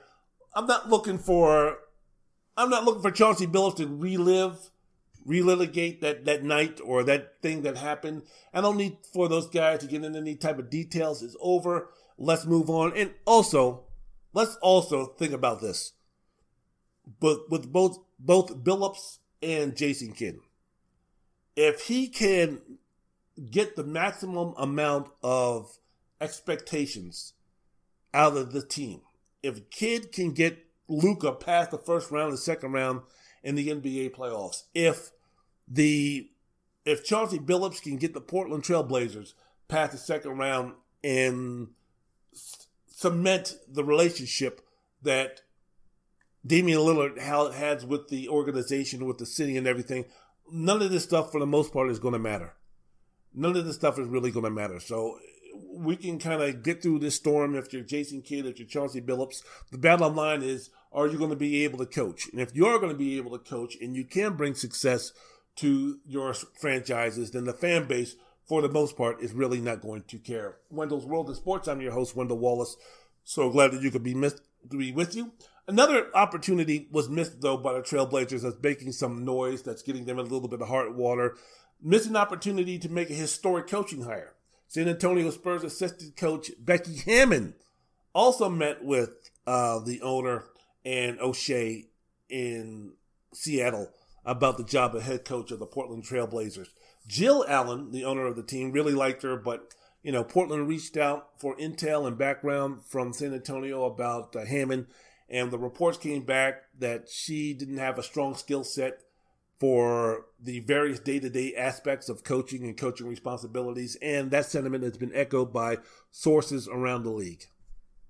So we're speaking about now a situation where women are all up in arms because it's like, well, I mean, how serious were you about hiring Hammon and, to an extent, Dawn Staley, who interviewed both for the Portland and the Orlando coaching position? How serious were you about even having them as contenders for the head coaching positions? How in the world can you have hired a guy with, 1997, what he did sexually assault? How could Dallas hire somebody like Jason Kidd who has some baggage in terms of a sexual assault? How in the world can you go ahead and hire those guys and, kind of jerk around Becky Hammon and Dawn Staley? Are you just doing this as far as, good PR? Hey, we're a progressive type of outfit and organization. We're hiring women. We're taking a look at hiring women for their head coaching positions. Are you real about that, or are you just bullshitting? So that was the other thing that people were talking about in terms of the both the Trailblazers and the Dallas Mavericks getting in hot water for. But as I mentioned before, man, just win, baby. Just win. And all of this other stuff won't mean a thing.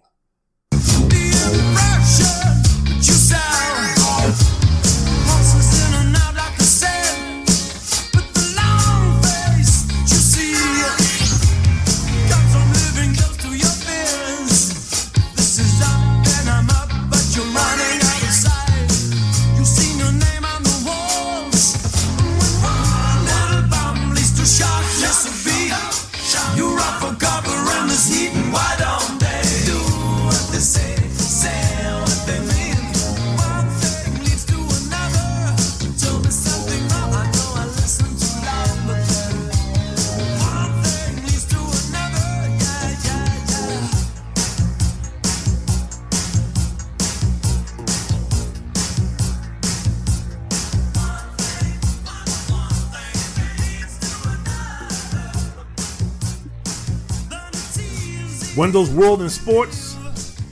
I'm your host, Wendell Wallace. So glad that you could be with us. Last segment of the program. Hope everybody is doing great. Hope everybody is doing fantastic. Talking about what's happening in the world of sports. Talked about the NBA. Talked about some coaching changes. As I mentioned before, man. Look, I mean, with Rick, with Jason Kidd with the Dallas Mavericks, with Chauncey Billups with the Portland Trailblazers, just win. Just win, and everything will be all right. Especially if you're talking about Portland, how as much as that community loves the Trailblazers, just win. And I'm not trying to absolve. I'm not trying to minimize. I'm not trying to disrespect the situation with Chauncey Billups in 1997, but it was 1997.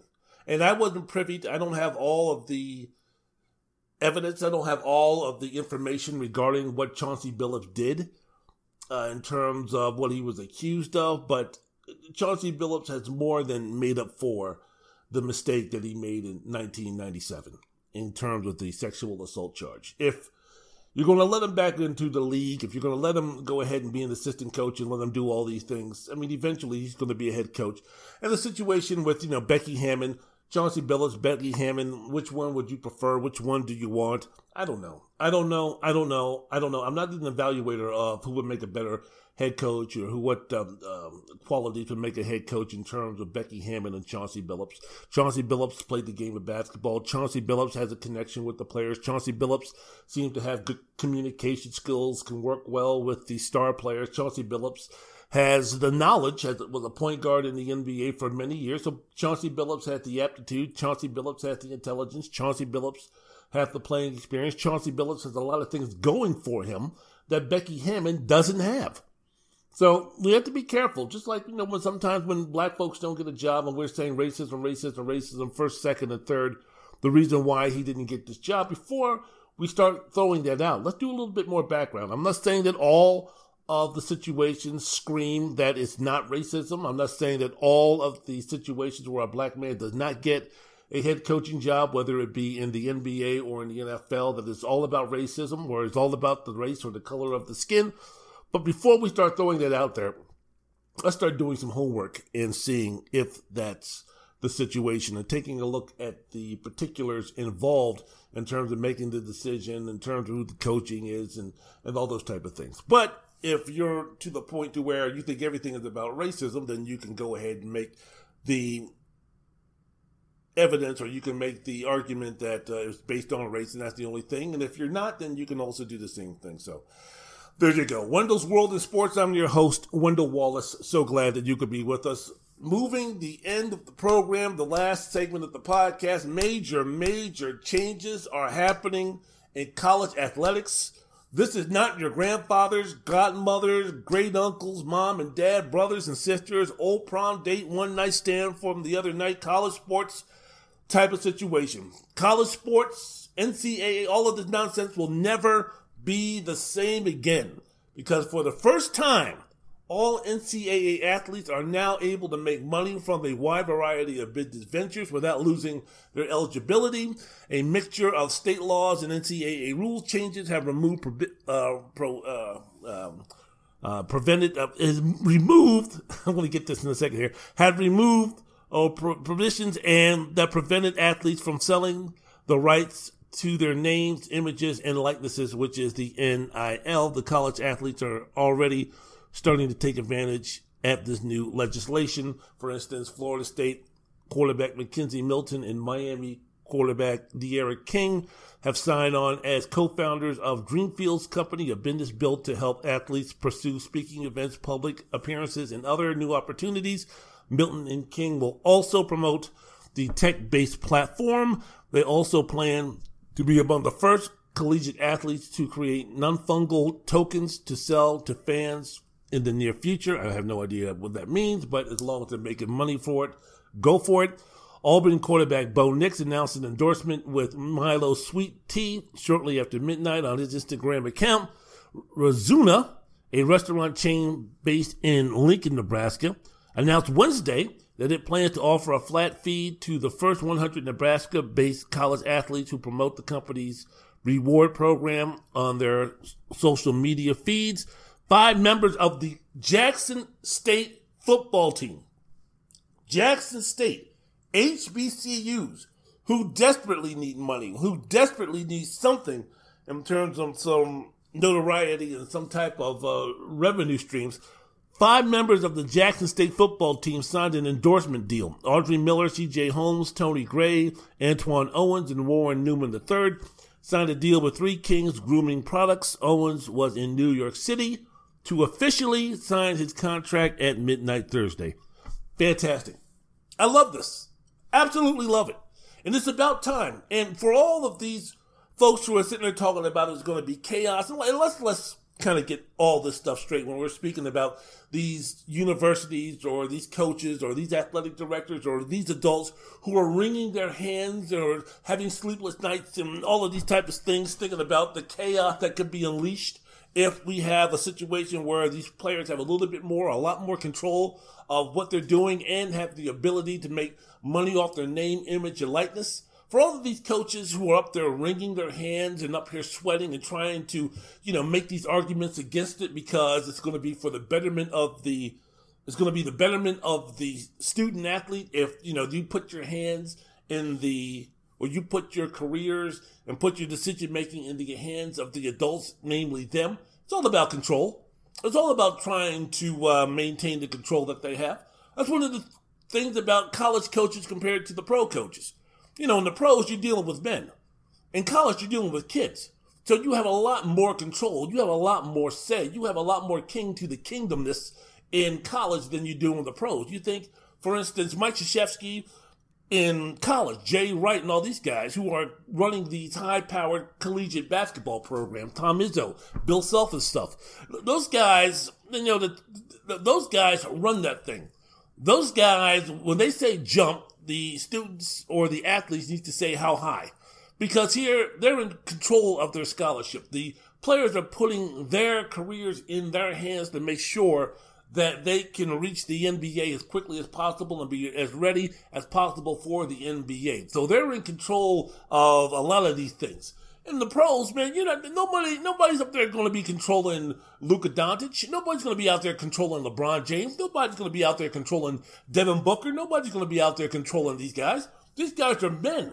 These guys are grown men. And especially when you're speaking about high-profile players, the best players on their team, they are the ones that control what's happening, not the coaches. Steve Nash ain't going to tell Kevin Durant or Kyrie Irving or James Harden what to do. Mike Malone ain't going to tell Nikola Jokic what to do. As we found out, Rick Carlisle ain't going to tell Luka Doncic what to do, and Luka be like, oh, okay, coach, no problem. That ain't happening. That ain't going down. Frank Vogel ain't going to be telling LeBron James what he can and can't do. Tyronn Lue ain't going to be telling Kawhi Leonard what he can and can't do. That shit ain't happening. That shit ain't going down. In the college ranks, though, you get to have that nonsense. Especially when you're talking about football. So this is one of the reasons why these coaches in college are like, no, that's not right. I'm kind of concerned about this, that, and the other. Not because in the college, these coaches don't have to deal with agents. These coaches don't have to deal with representatives. These coaches don't have to deal with lawyers and other type of things that these pro coaches have to deal with. These pro coaches, they have to deal with lockouts. These pro coaches have to deal with trade requests. These pro coaches have to deal with those type of things. In college, you don't. In college, Nick Saban is the end-all, the be-all in that program. Not just in the program, not just on campus, but the entire goddamn state and probably the region. The same thing with Ryan Day. The same thing with Dabo Swinney. The same thing with a lot of these coaches, with Bob Stoops and now Lincoln Riley. I mean, they are the head honcho. They are the HNIC when it comes to these type of things. Even though, Nick Saban and Dabo Swinney, those guys, they ain't ends. But what I'm saying is that they're the main ones in charge. So, I can understand losing a little bit of control would not be something that they would look forward to, man. But sorry, it's happening, and I think it's fantastic.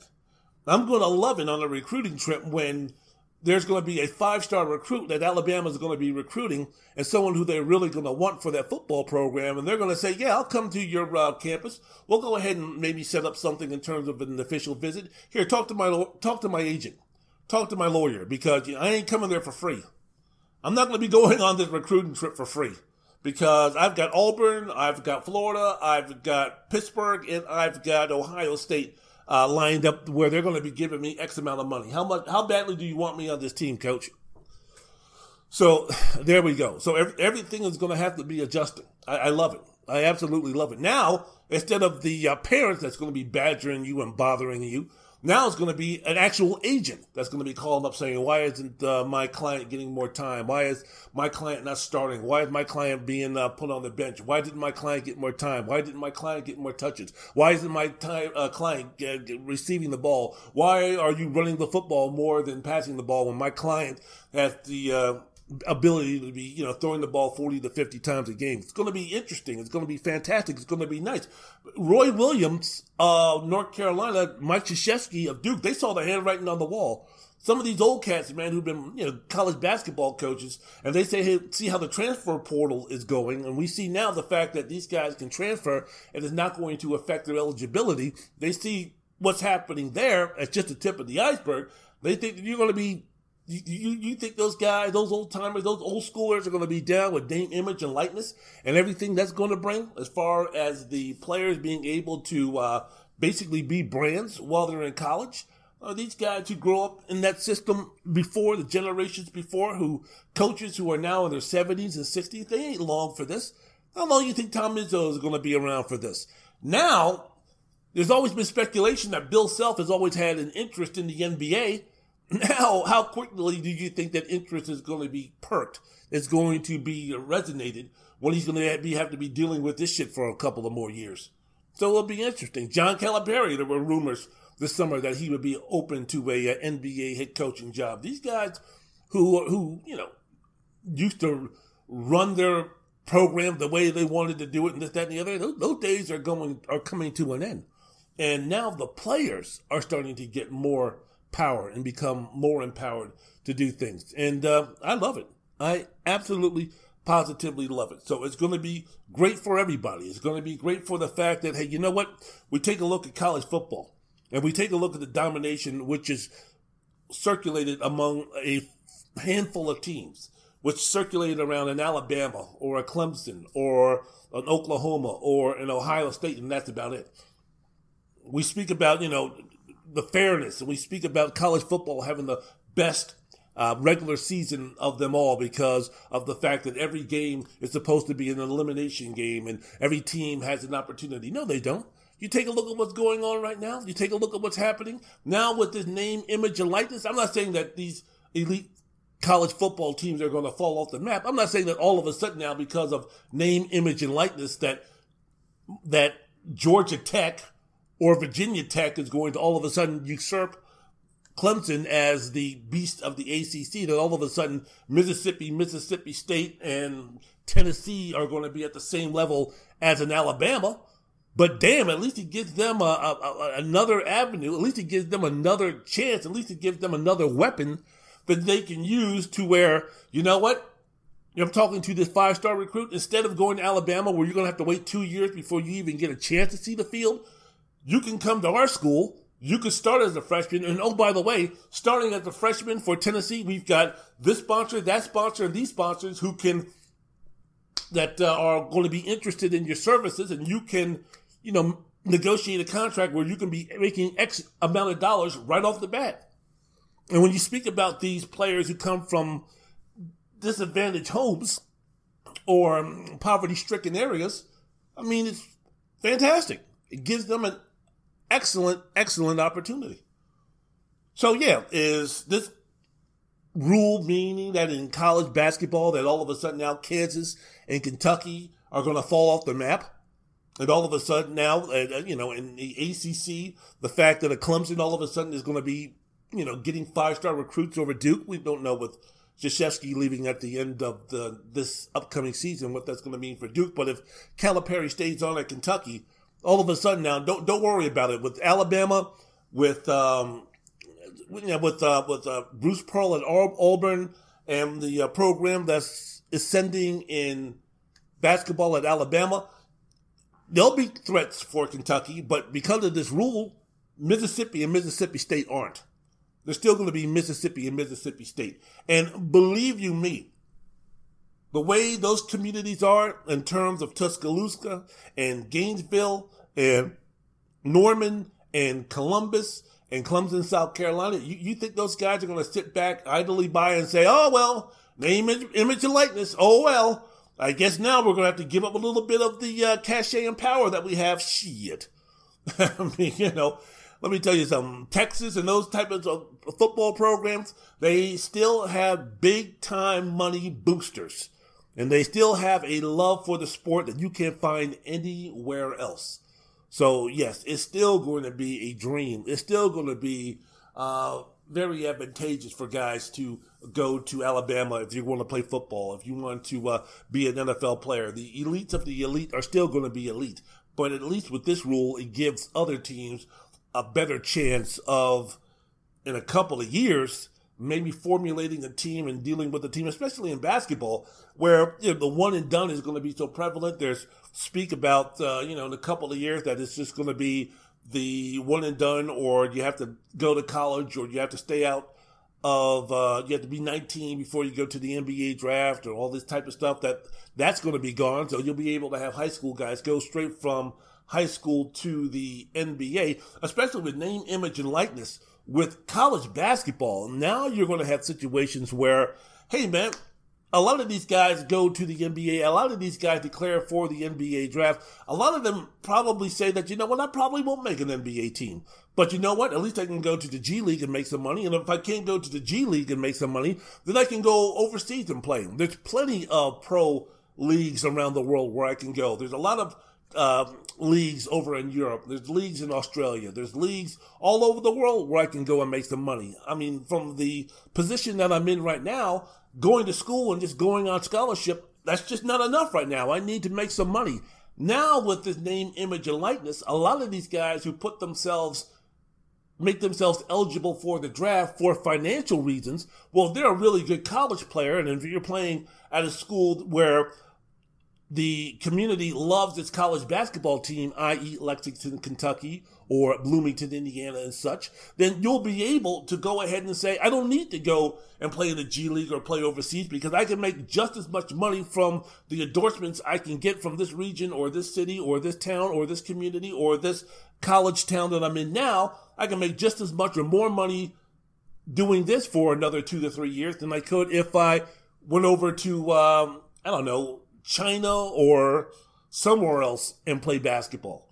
So another great thing about the name, image, and likeness rule that's been put down, the fact that, if Kentucky and these blue bloods, if they still want to go ahead and recruit their one and dones while the one and done rule is still there, if Kentucky still wants to go that route, then okay, guess what? These teams who are building and bringing in 3 and 4 star recruits, and those guys are sticking around because of name, image, and likeness, and they're comfortable, and they get into their system, and they're playing with their team, and they're gelling with their guys, and they're building with their guys, and they're growing with their guys, and the chemistry is growing year by year with the guys.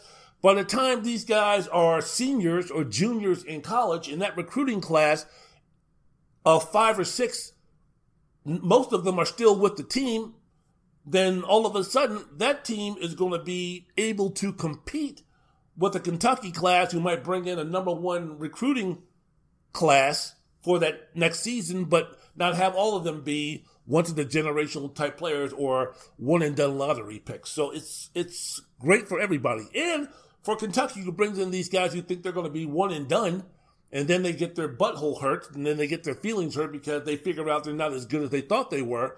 They can still make the money. They can still earn a living. They can still make enough money in college to say, you know what, I still want to stay and work on my basketball skills and take advantage of the university, take advantage of the beautiful women that are on campus, take advantage of the parties, take advantage of the basketball community, take advantage of the fan, take advantage of the atmosphere.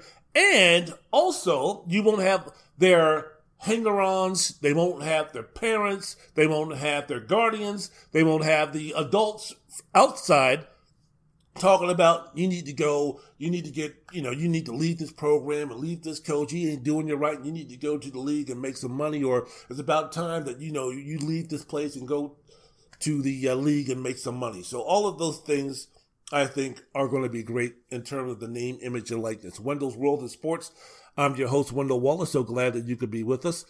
Here's another thing, and this might be the best thing about college basketball, or the name, image, and likeness. I spoke about, these college guys who won't have to forfeit giving up their eligibility. And I'm just thinking to myself, man, if this rule was in place for the past couple of years, how much money do you think a guy like Luka Garza or Trevor Lawrence or Jared Butler or Travis Etienne or Corey Kispert out there in Gonzaga or Justin Fields or Colin Gillespie of Villanova, Mac Jones, let me see who else, Brock Purdy, Sam Ehlinger.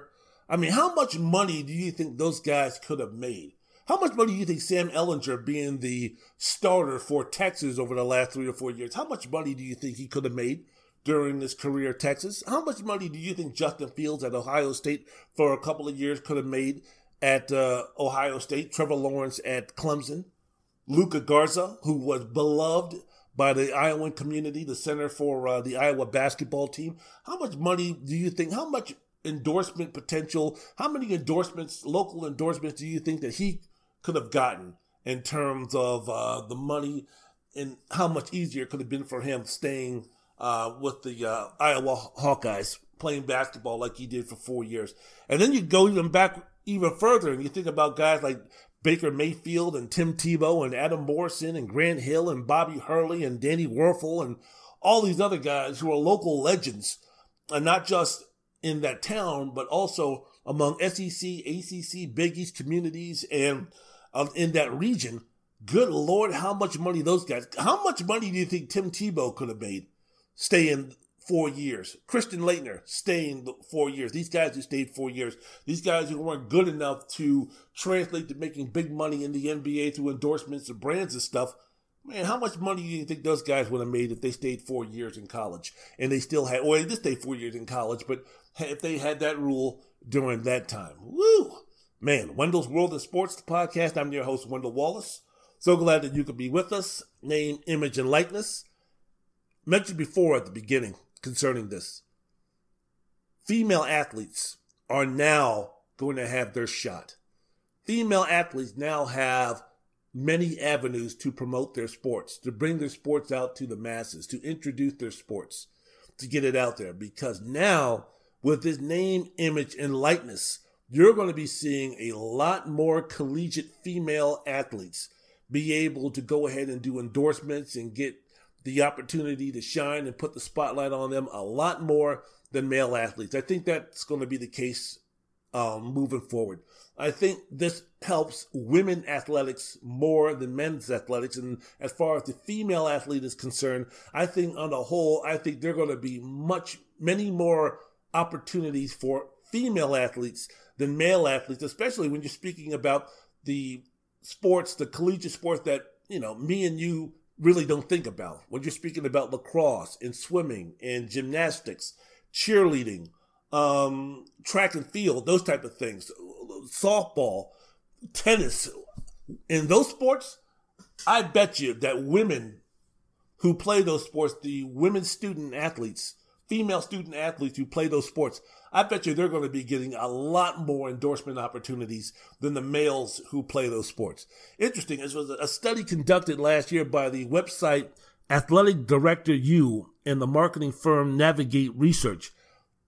They said of the 25 collegiate athletes with the greatest endorsement potential, 13 were women, with annual endorsement potential between $466,000 and $633,000. Damn. Let's put it this way, man. And men, we know this. Women know this too. But women have something in abundance that men don't, that make them just as much or more valuable to advertising partners, man. You know what it is, fellas? Women got that sex appeal, man. Women got us right where they want them, man. They've got more things to keep us in check. They got more things to keep us drooling. They got more things. Men do more stupid things for women based on their sex appeal, based on what we crave, based on what we get horny with, based on all of those type of things. Women got it. And advertisers are going to capitalize on that. Women can capitalize on their beauty more than their athletic feats, more than males. Let me tell you something, man. There ain't going to be an 11th man. Everybody talks about this name, image, and likeness. Let's be for real for a second. The guys who are really going to be making some money, or the folks who are really going to be taking advantage of this, yeah, they're going to be the stars, and they're going to be the faces and the places and the people that we talk about, the names that are going to be on the sports talk shows, the people that are going to be on SportsCenter, all that type of stuff, the All-Americans, the great pro prospects. Yeah, those men are going to be able to make some money. Those male college athletes are going to be able to make some money through endorsements, through their social media, through all of those type of things. No doubt about it. But I'm telling you right now, there's going to be no 11th man on a college basketball team that's going to be making bank, that's going to be making money. There's going to be no third string offensive guard from a mediocre football team that's going to be making any type of money. There's going to be no middle of the road relief pitcher on a baseball team in college that's going to be making any money. There's going to be no male lacrosse player who doesn't play or isn't receiving any type of playing time that's going to be getting any advertising offers or any type of thing to do endorsements. Guarantee it. And that's going to be the majority. Those males are not going to be able to cash in the way that we think when we first hear about name, image, and likeness. If you can't perform, if you're not doing things on the court, if you're not putting up numbers, if you're not playing and doing those type of things, sorry, males, y'all ain't going to be getting too many opportunities to be doing any type of advertising. Be happy with maybe a situation where you can take advantage of a free meal here and there, and be happy that you're going to be on the football, baseball, basketball, swimming, lacrosse team, track and field team. Hey, congratulations, fellas. But unless you're a star in those sports, you will not be getting any type of real endorsement deals. That's males. Females who are attractive, advertisers do not care. You could be a walk-on sitting at the end of the bench for a bad team in college basketball if you're a female. And if you look good, and if you're fine, if you're very attractive, oh yeah, an advertiser can use you. If you're not getting any time for the softball team, or if you're not playing any on the lacrosse team, or you ain't one of the main track stars and you're a female and you're attractive, oh, don't worry about that. An advertiser's going to find you. You'll be getting some endorsement deals. You won't be breaking the bank. Oh, but if you look good, if you're attractive, all advertisers can use you. Anybody heard of modeling opportunities now that could be offered because of name, image, and likeness? Oh, yeah. You don't need to. Come on, males, we know this. When it comes to females, and if they look good, and we can see them, and they're going to be on a poster, or you can see them as part of the calendar girls or something like that, do y'all really care how many points she's averaging? Do y'all care what her batting average is? Do y'all care how many goals she scores, how many goals that she stopped? Do y'all really care about that? No, as long as they have them in something that's scantily clad or something that makes them look sexy, that's fine. Males can't do that. I mean, a freshman who's only averaging 2 points a game, he ain't going to be getting the same opportunities as a female who's looking good in the same position. Modeling opportunities for female athletes. Just right there. So let's even talk about the cheerleaders now. I mean, you could be a cheerleader, right? What's stopping cheerleaders from getting these type of opportunities and these type of endorsement deals? You know, women college athletes from sports like softball, soccer, gymnastics, lacrosse, swimming, cheerleading, volleyball, golf. You better believe they're going to be getting more endorsement opportunities than the males who play the same sport at their university. Shit. I bet you a really attractive female soccer player who might be average, a little bit below average, she's going to be getting more opportunities for endorsement than the best male player playing soccer. I take a look at this these twins, Hannah and Haley Cavender. You ever heard of them? Twin sisters? Very attractive, pretty girls, who play for the Fresno State basketball team. They have their own YouTube channel that has over 67,000 subscribers. They do vlogs, videos, and their videos, I think, garner somewhere between like 24,000. I think they had 24,000 in a week or two. Some of them, after a year, this got close to 1 million. You don't think they're going to be making bank? These are two very pretty girls. On Wednesday, they flew to New York to sign their first major endorsement deal. There's now spokeswomen for Boost Mobile with plans to promote the wireless telecommunications company in a variety of ways in the coming year. Anybody heard of Fresno State basketball? Anybody heard of Hannah and Cavender? Hannah and Haley Cavender? Have you ever heard of them? Do you even know who they are? If they walk down the street and walk past you, would you know who they are? Do you know anything about Fresno State female basketball? But, you know, they signed a deal. And they've also been working with tech company Icon Source and other opportunities.